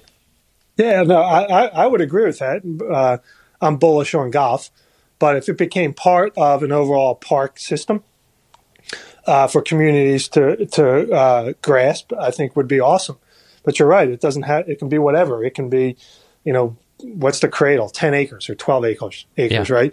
And that's part of an overall community feel where your center of fitness, we'll call it, has a couple basketball courts, a couple soccer fields. And a place for kids to go and families to go and enjoy outside and be physically fit and get some exercise and stay away from the video games, I think is a huge thing. I mean, I never forget, and I forget exactly where it is in Scotland, but it was a train ride I used to take from Glasgow on up to Inverness when we were building Castle Stewart. Mm-hmm. Now you're half awake because you're flying all night, so you're just kind of looking out the window dazed. And I forget what town it was in, but they had it was almost like a big putting course that they had, and some of the elevation change on it. I remember seeing, because it ran up against the train track, it was like 10, 12 feet, and there's holes cut in. I couldn't see it all just because of the way the trees were. But there was also like a merry-go-round and, off to the side. And you could tell it was part of this town, park system and trying to create a sense of community where people can go and enjoy that sort of thing. So, I think all that stuff that people were doing set aside and maybe it's just, golf has, become, kind of a negative word in some cases and what it means to certain people. And, as opposed to looking at it as a golf is a physical sport. You're outside walking. It's not 15-year-old kids driving golf carts. That makes me sick. It's disgusting. It drives me insane. But yeah, so I mean, there's a lot to it. And again, it's just, I think it all goes back to changing the preconceived notions of everything, of the people involved in the towns, and what can we do? And is there new strains of grass that don't turn this area into, a maintenance nightmare? What can and cannot be done, and teaching people that golf is good so that the course doesn't get vandalized by kids on bikes. There's a whole bunch of stuff that comes into that. Mm-hmm. But I think, if you want to narrow it down, in my mind, it's just let's just change all the preconceived notions and leave it open to, shit, look what we're doing with tech, right? Every day there's somebody that's coming up with a tech innovation, something new that's different that people have never seen before or been a part of, or it's been a small piece of something else that was developed that became something bigger. Why can't golf have that same innovation? I think we've gotten to the point now. Here's what I think. I think we've gotten to that point now where it's finally possible, but it took a major market correction, which started, people who listen to this podcast will get tired of me saying this, but it started with Sandhills, which was a major correction. And then coming around 2000 with Pacific Dunes and some of those other projects that really took that Sandhill model and applied it more broadly to a resort now. And then that kind of had a trickle out effect and started this last 20 years of really high end, what you guys are doing. It was really beautiful, thoughtful, strategic, natural, rolling, it just introduces all these lost golf concepts and principles. It reintroduced that into the market. So after a period of that, we've kind of got a lot of the golf clientele in a good headspace. They kind of accept some of these things that they might not have accepted in 1995 when they were expecting something different from golf. So now that we've gotten to this point, it does seem like the time is getting to be ripe where we can start to kind of fracture this out further and get to these places where you and I have just been talking about, where we can change the dynamic, change the vernacular of golf a little bit. But we had to get to this point and get past a lot of other things and other preconceived notions before we can kind of take the next step. Yeah, you're right. We had to get past. So thank you, by the way, for playing your part in that. Yeah, no. We had to get past the fact that golf was routed, shitty, bad golf was routed between homes, right? We needed to get past that. That was the thing that people were, visualizing about golf, yes. For starters. So, people say that golf is dying. X amount of courses would close. Well, you know what? Maybe they needed to close. Not every golf course that was built was even a half decent design.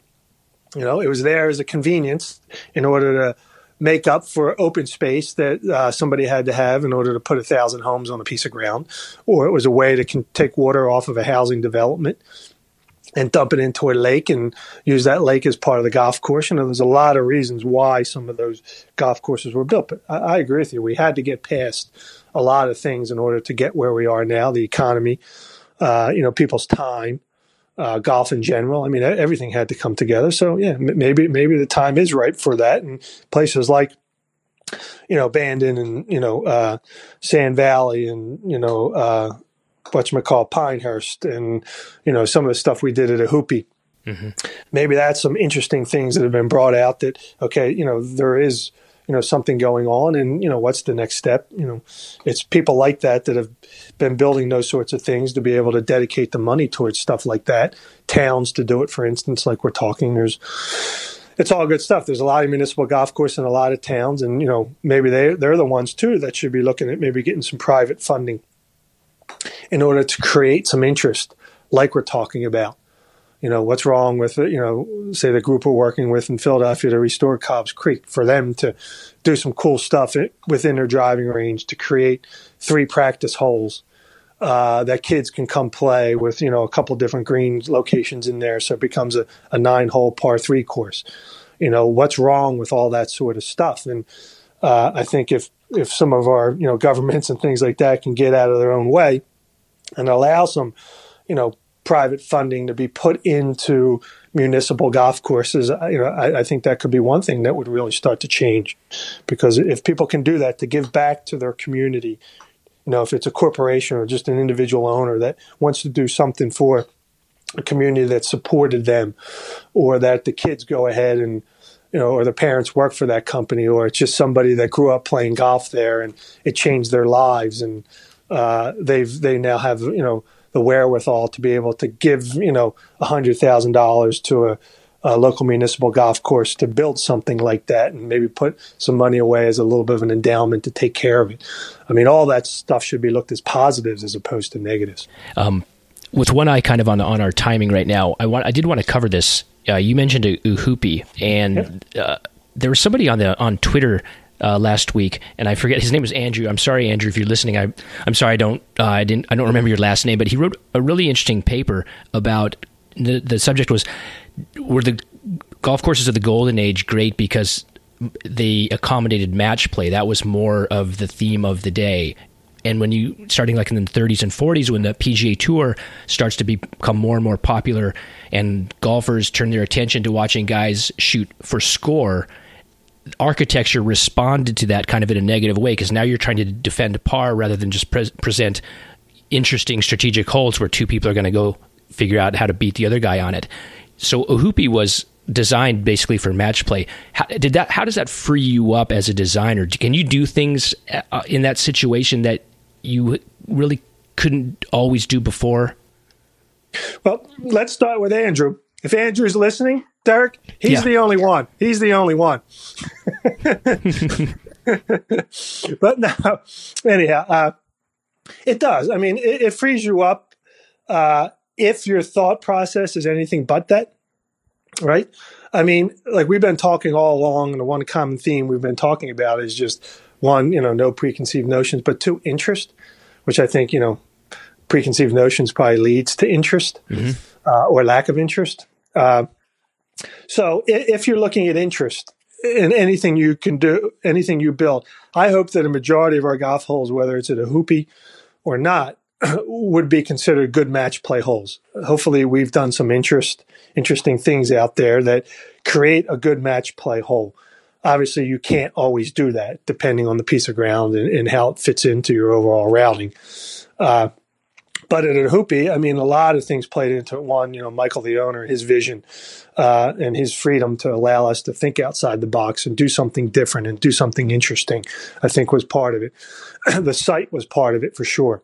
Sandy soils. Right. 60, 80 feet deep. You can put holes wherever the hell you wanted to and not have any issues. We weren't bound by constraints of, catch basins and drainage systems, even though there were some people that, had briefly worked on the project that thought that was needed. It's just, you have to have some of that stuff in order to move forward. Did they get fired for suggesting that? Well, they didn't get fired for suggesting that. They got fired for other reasons, but, okay. It was just the overall concept of the individual. I got But you. anyhow, but no, it does. It gives you more freedom because, we can talk about it in regards, greens, tees, bunkers, it doesn't matter. Talk about it from a tee standpoint. You no longer have to have that defined, hey, this hole from the back tee needs to play 405. From the middle tee, it plays 386. From the forward tee, it plays, 310. You get totally away from that because it allows you to create the freedom of having, let's call them ribbon-type tees that could extend 150 yards long and just kind of sit on a natural contour. And you know what? The tee can be put anywhere it needs to on any given day in that 150, yard span. Mm-hmm. You can do alternate tees on the other side of the greens. Instead of walking to the left of the green, you can walk back right to then take kind of a relatively straight hole into a dogleg right. There's a lot of things you can do that allows it to be match play because you're not hell bent on handicaps. You're not hell bent on the slope rating and all that kind of stuff. I mean, the thing when people say you're talking about a new golf course, and the first thing that pops out of their mouth is, well, what's the slope? Like, are you kidding me? Like that's like the least thing we worry about. Or they ask if we design for that sort of thing. And no, we don't. But, so just being able to have that ability that we're free to design whatever we want. Now, still within that match play concept of the Ohupi, you can have it set up as a golf course with rating and everything that, applies to all that part of golf. That's not an issue. But if you start with that, then even from a tee standpoint, you can do that. You look at the greens. Okay, now the greens become more creative. I mean, we started this conversation talking about Thomas. Think about Thomas with his course within a course, right? We're not really talking about anything much different than that. But you look at some of his greens at LA North where, the third green kind of looks like a molar. The fifth green has kind of got the same sort of look where you have these awkward looking pins. Mm-hmm. Well, if you think about that and you say, listen, if we're going to play this golf hole all the way back of that 150 yard span of tees, well, then these are the pin locations that work perfect for playing back there. If you want to play it all the way up, play it a heck of a lot shorter so it becomes a drivable or just a drive and a flick, then you know what? Maybe it's this pin location over here to the right, which is on a small little, peninsula that's jutting out and surrounded by bunkers or a natural drop-off, whatever it might be. Well, then the pin goes there, and it plays as a totally different golf hole. So when you start thinking about that and the whole concept, you do that.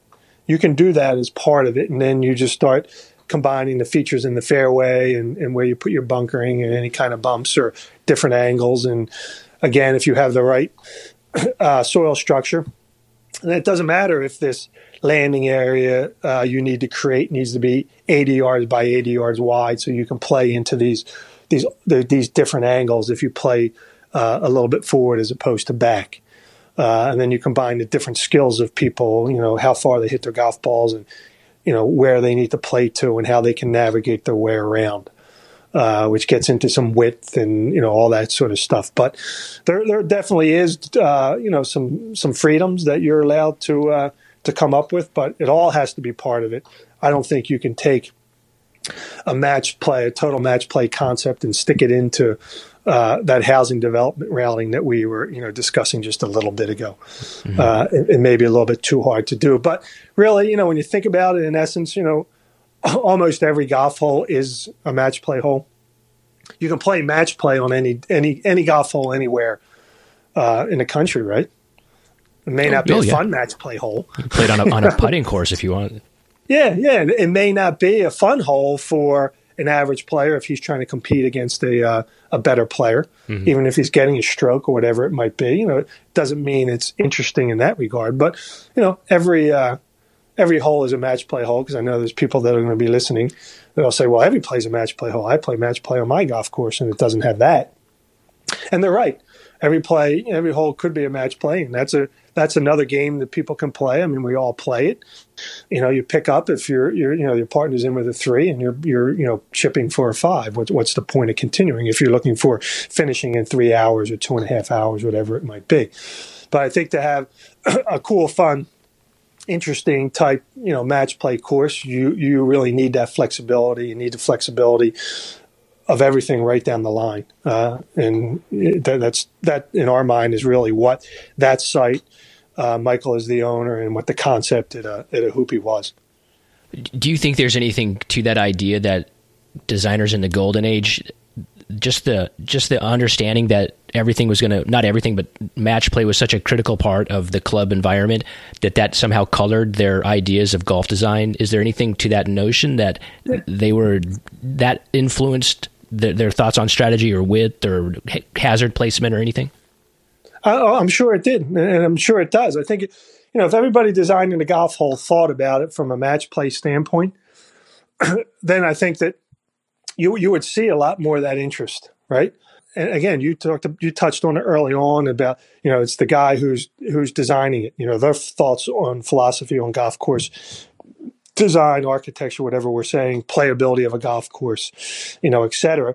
If they're thinking about it strictly from a match play golf course standpoint, well, then, you'd think that would go ahead and change their thought process on how the golf course is laid out and where things go, and take it from there. But I don't see why it wouldn't. And you're right. Maybe that is the reason why all those architects, maybe that was the common theme back then, was we're playing match play, we're playing alternate shot, we're playing a lot of different games, right?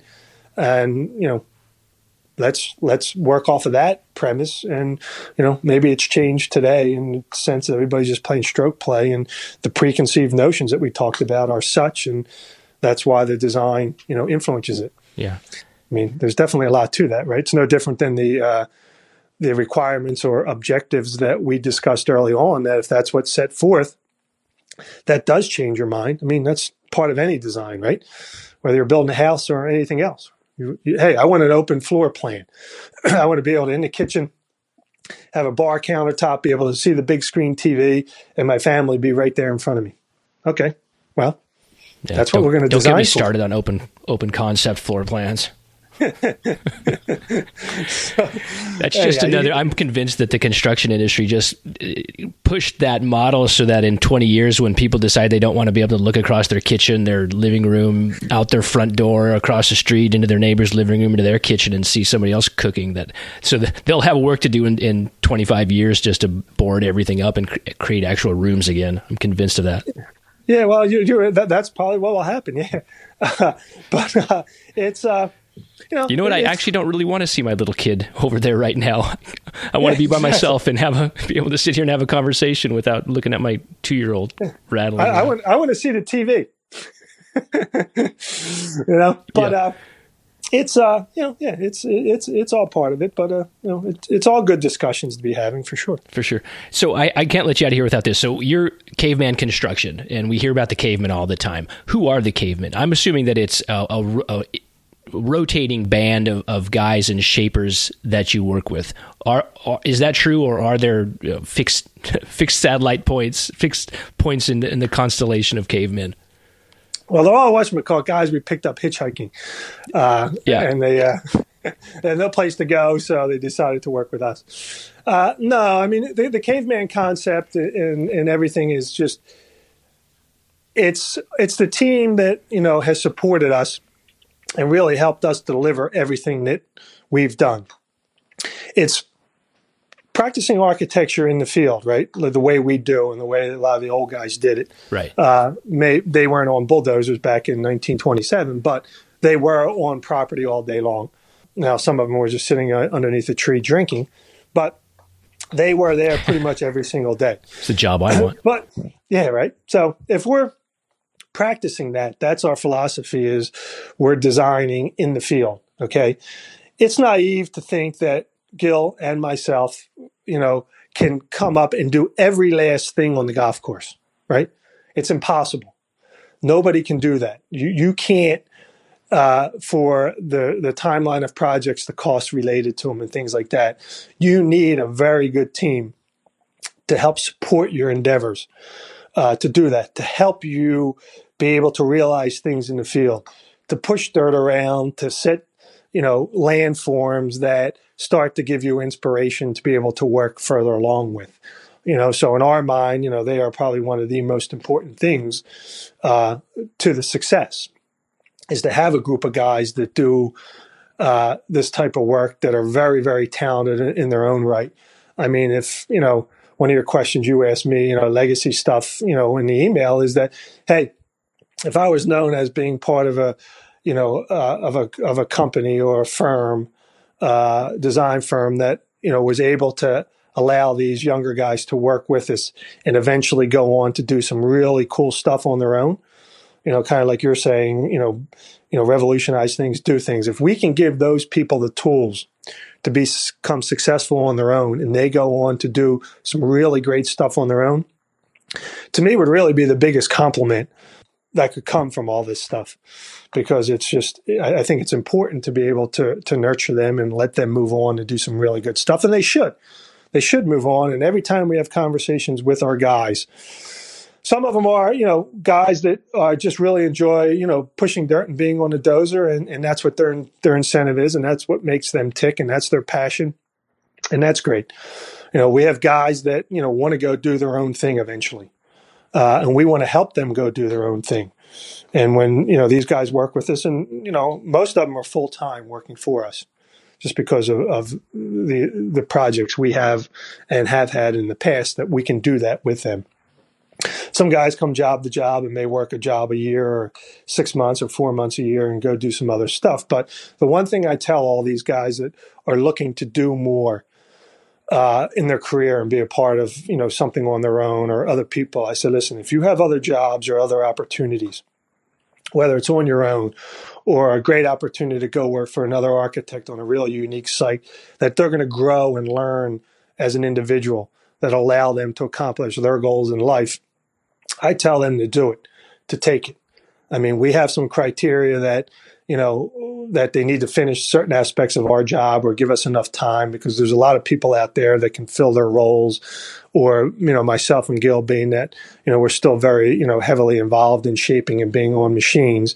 if somebody has to leave our job that's excavator heavy, and because they have an opportunity to go work on another project that's going to be longer or grow them as individuals, then just give us the proper time. I'll clean up some of my other work and I'll go there and I'll take over for them while they move on and do something else in their lives.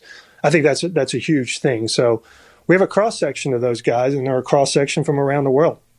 We've got guys from Australia. Ben's from Australia. Neil's from northern Scotland. Josh is from Canada. We've got guys. Seamus is from, northern California. Brent's from Florida. It can go on. Brett's from Philadelphia. Kyle's from wherever Kyle's from, probably Mars. We're really not sure, when Kyle was working with us. But, we're very fortunate in that regard to have a lot of really good people. And, we want them to grow. We want them to be a part of our work. But I also really want them to learn as much as they can with us so they can go on and do whatever they want to do, in their own lives. All right, just to kind of bust some balls and put some names out there, which of these guys that you work with, either part of your regular crew or contract shapers, who's the biggest pain in the ass to work with? Jesus Christ, the biggest pain in the ass has to be fucking Jaeger. Jaeger-Kovic, right? Okay. Jaeger's a pain in the ass. What's his big deal? Well, I mean, just who he is. It's who he is, and there's reasons for why we all who we are, right? Jaeger's extremely talented. The guy can get a lot done. He's very passionate. He's very good on the machine, all sorts of stuff like that. But, sometimes people have short fuses with things, and they get too emotionally tied to stuff or too worried about contractors and what they're doing. And instead of the teaching aspect to it, it becomes something other than that. And you try to curtail that. And a guy like Jaeger, when he first started working with us, was of that ilk. But to his credit, I think, he saw that, and we've tried to beat the shit out of him to know that that's not, a good part of going and moving and becoming your own architect. But he's come definitely a long way with us in his career. Throw his name out there. Kyle, when he was working with us, he was a pain in the ass. The radio project, it's just sometimes you're there every day. So I don't want to say that, it's a daily thing, but when you work on a project and you're there 6, 8, 10 months and you're at it 6 days a week, and sometimes you need to be able to have freedoms, and, you're given a little bit of a hall pass because certain things happen, and that's just the nature of the business. You're passionate, you're sweating your ass off. The air conditioning is not working in the machine. It's 110 degrees out. The contractor just fucked up something that you thought was important. There's things like that. With Kyle's case, in Rio, it's like, hey Kyle, we're heading to lunch. Okay, let's go to lunch. Well, can you talk to Neil about cranking on the water to that green site you're working on so that when you come back, you can continue to work, because it's too dry. I'll get that later. We'll get that later. Well, you come back for lunch, you just wasted an hour and a half.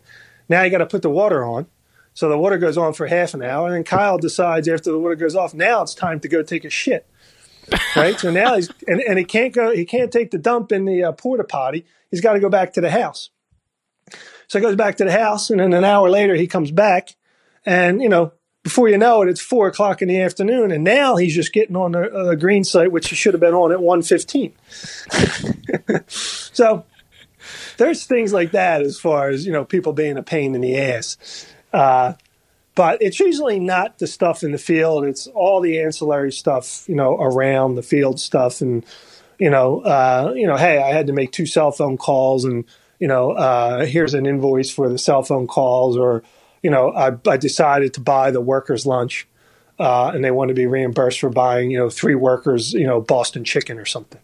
I didn't fucking tell you to go buy them Boston chicken. I mean, it was a nice gesture, but, we're not set up as a big, firm that needs to have people in the office to verify, expense reports and shit like that. So it's stuff like that. It's that annoying thing where it's like, you know what? you're paid a lot of money to do stuff. Now just go do it.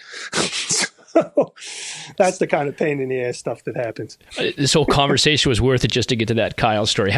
Yeah. Well, does Kyle even know how to get on a podcast? I think somebody told him how to recently. He's figured it out. Oh, well, that's good, I guess. Who else can you embarrass? Well, none of those guys will be listening because I know half of them could never find a podcast.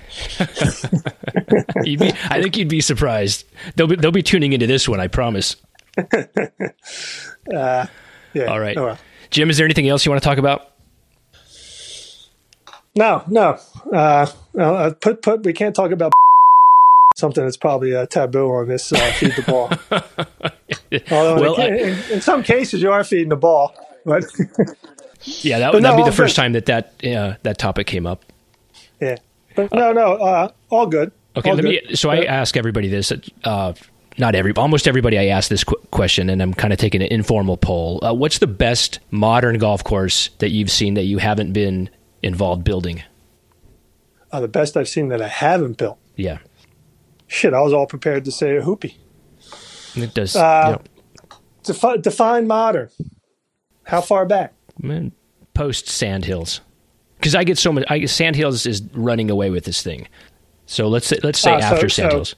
So you made it post Sandhills. Yeah, just to keep it interesting.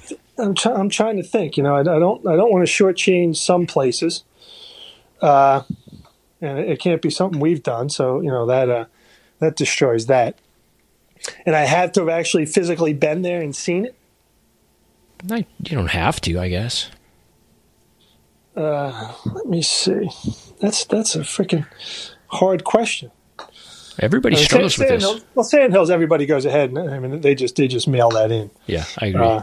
It can be, even if it's true, it's not creative. Oh yeah, no, yeah, exactly. I mean, it is true. It's a great place, but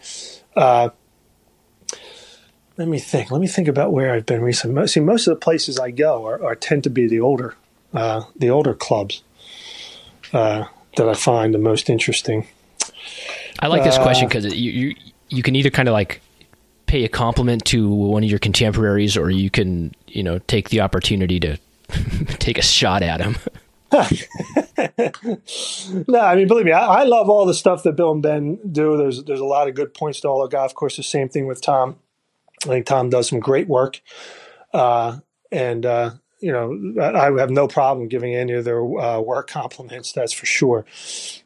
I'm just trying to think of something that I've seen that maybe others haven't seen, or that like somebody in the case that you don't hear a lot about.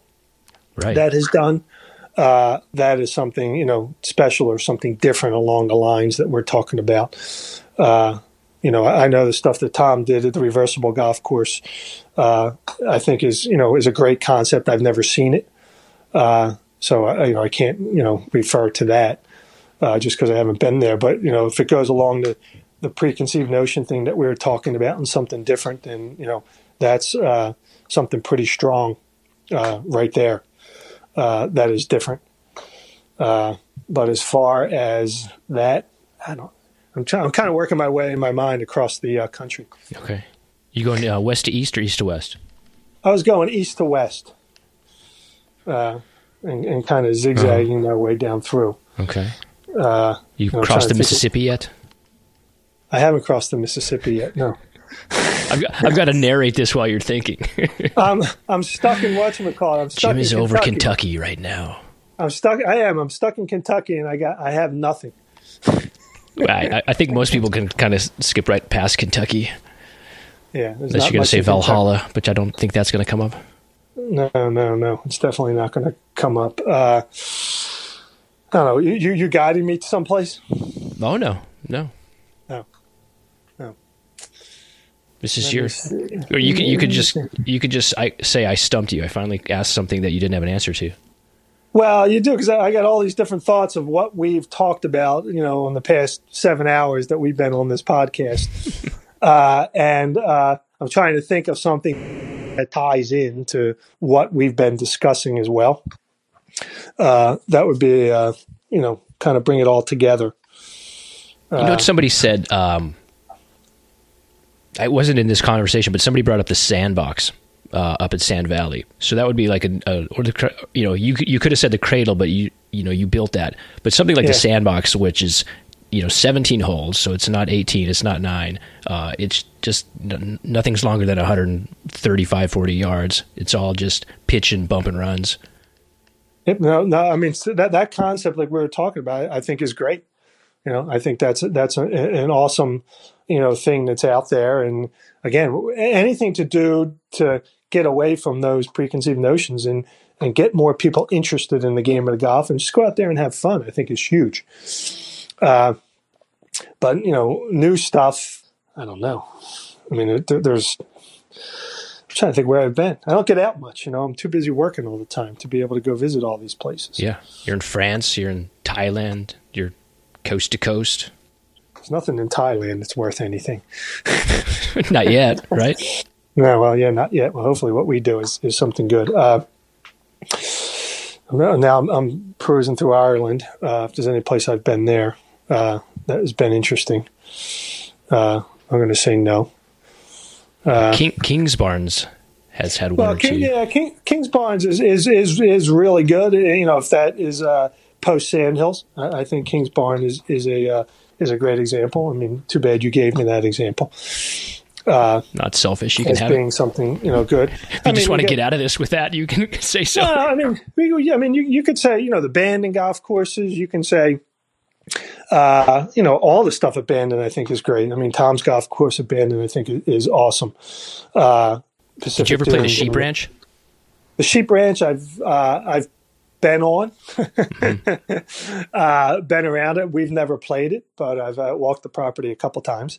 But that's a fun concept, and that was much earlier than a lot of stuff that we talked about for in this conversation. Yeah, that is really cool. Yeah, I mean all those places, anything like that that's going to remote areas like Cabot's, both Stream Song golf courses. If we can throw those in the hat. I think are all very, very good and interesting and great for the game of golf, for sure, is all part of it, So, I mean, there's a lot of them. And, I could easily say Pacific Dunes. I could easily say, some of, Kohler's stuff, that is cool that we see a lot of. But I don't know if there's one that sticks out. Hey, I'll say Trump's place in Scotland. I'll get back on the good side. Okay. Yeah. All right. I'm sure he's listening. Yeah. Right. Yeah. Yeah. We didn't even say anything that bad about him. No. Well, it was all true. Everything I said was true. I mean, it was. So I can't hide from that. But I don't know. Okay. Pick out one for me, and then you can put it on the podcast. All right. I'll decide on the outro that I record. Yeah, there's a lot of great stuff out there. I don't really want to say one over the other or just take the common ground. God. All right. We'll leave it at that then. Maybe to be determined. Like one of those questions too, that from that guy that interviewed all the stars on A&E. What's your favorite curse word?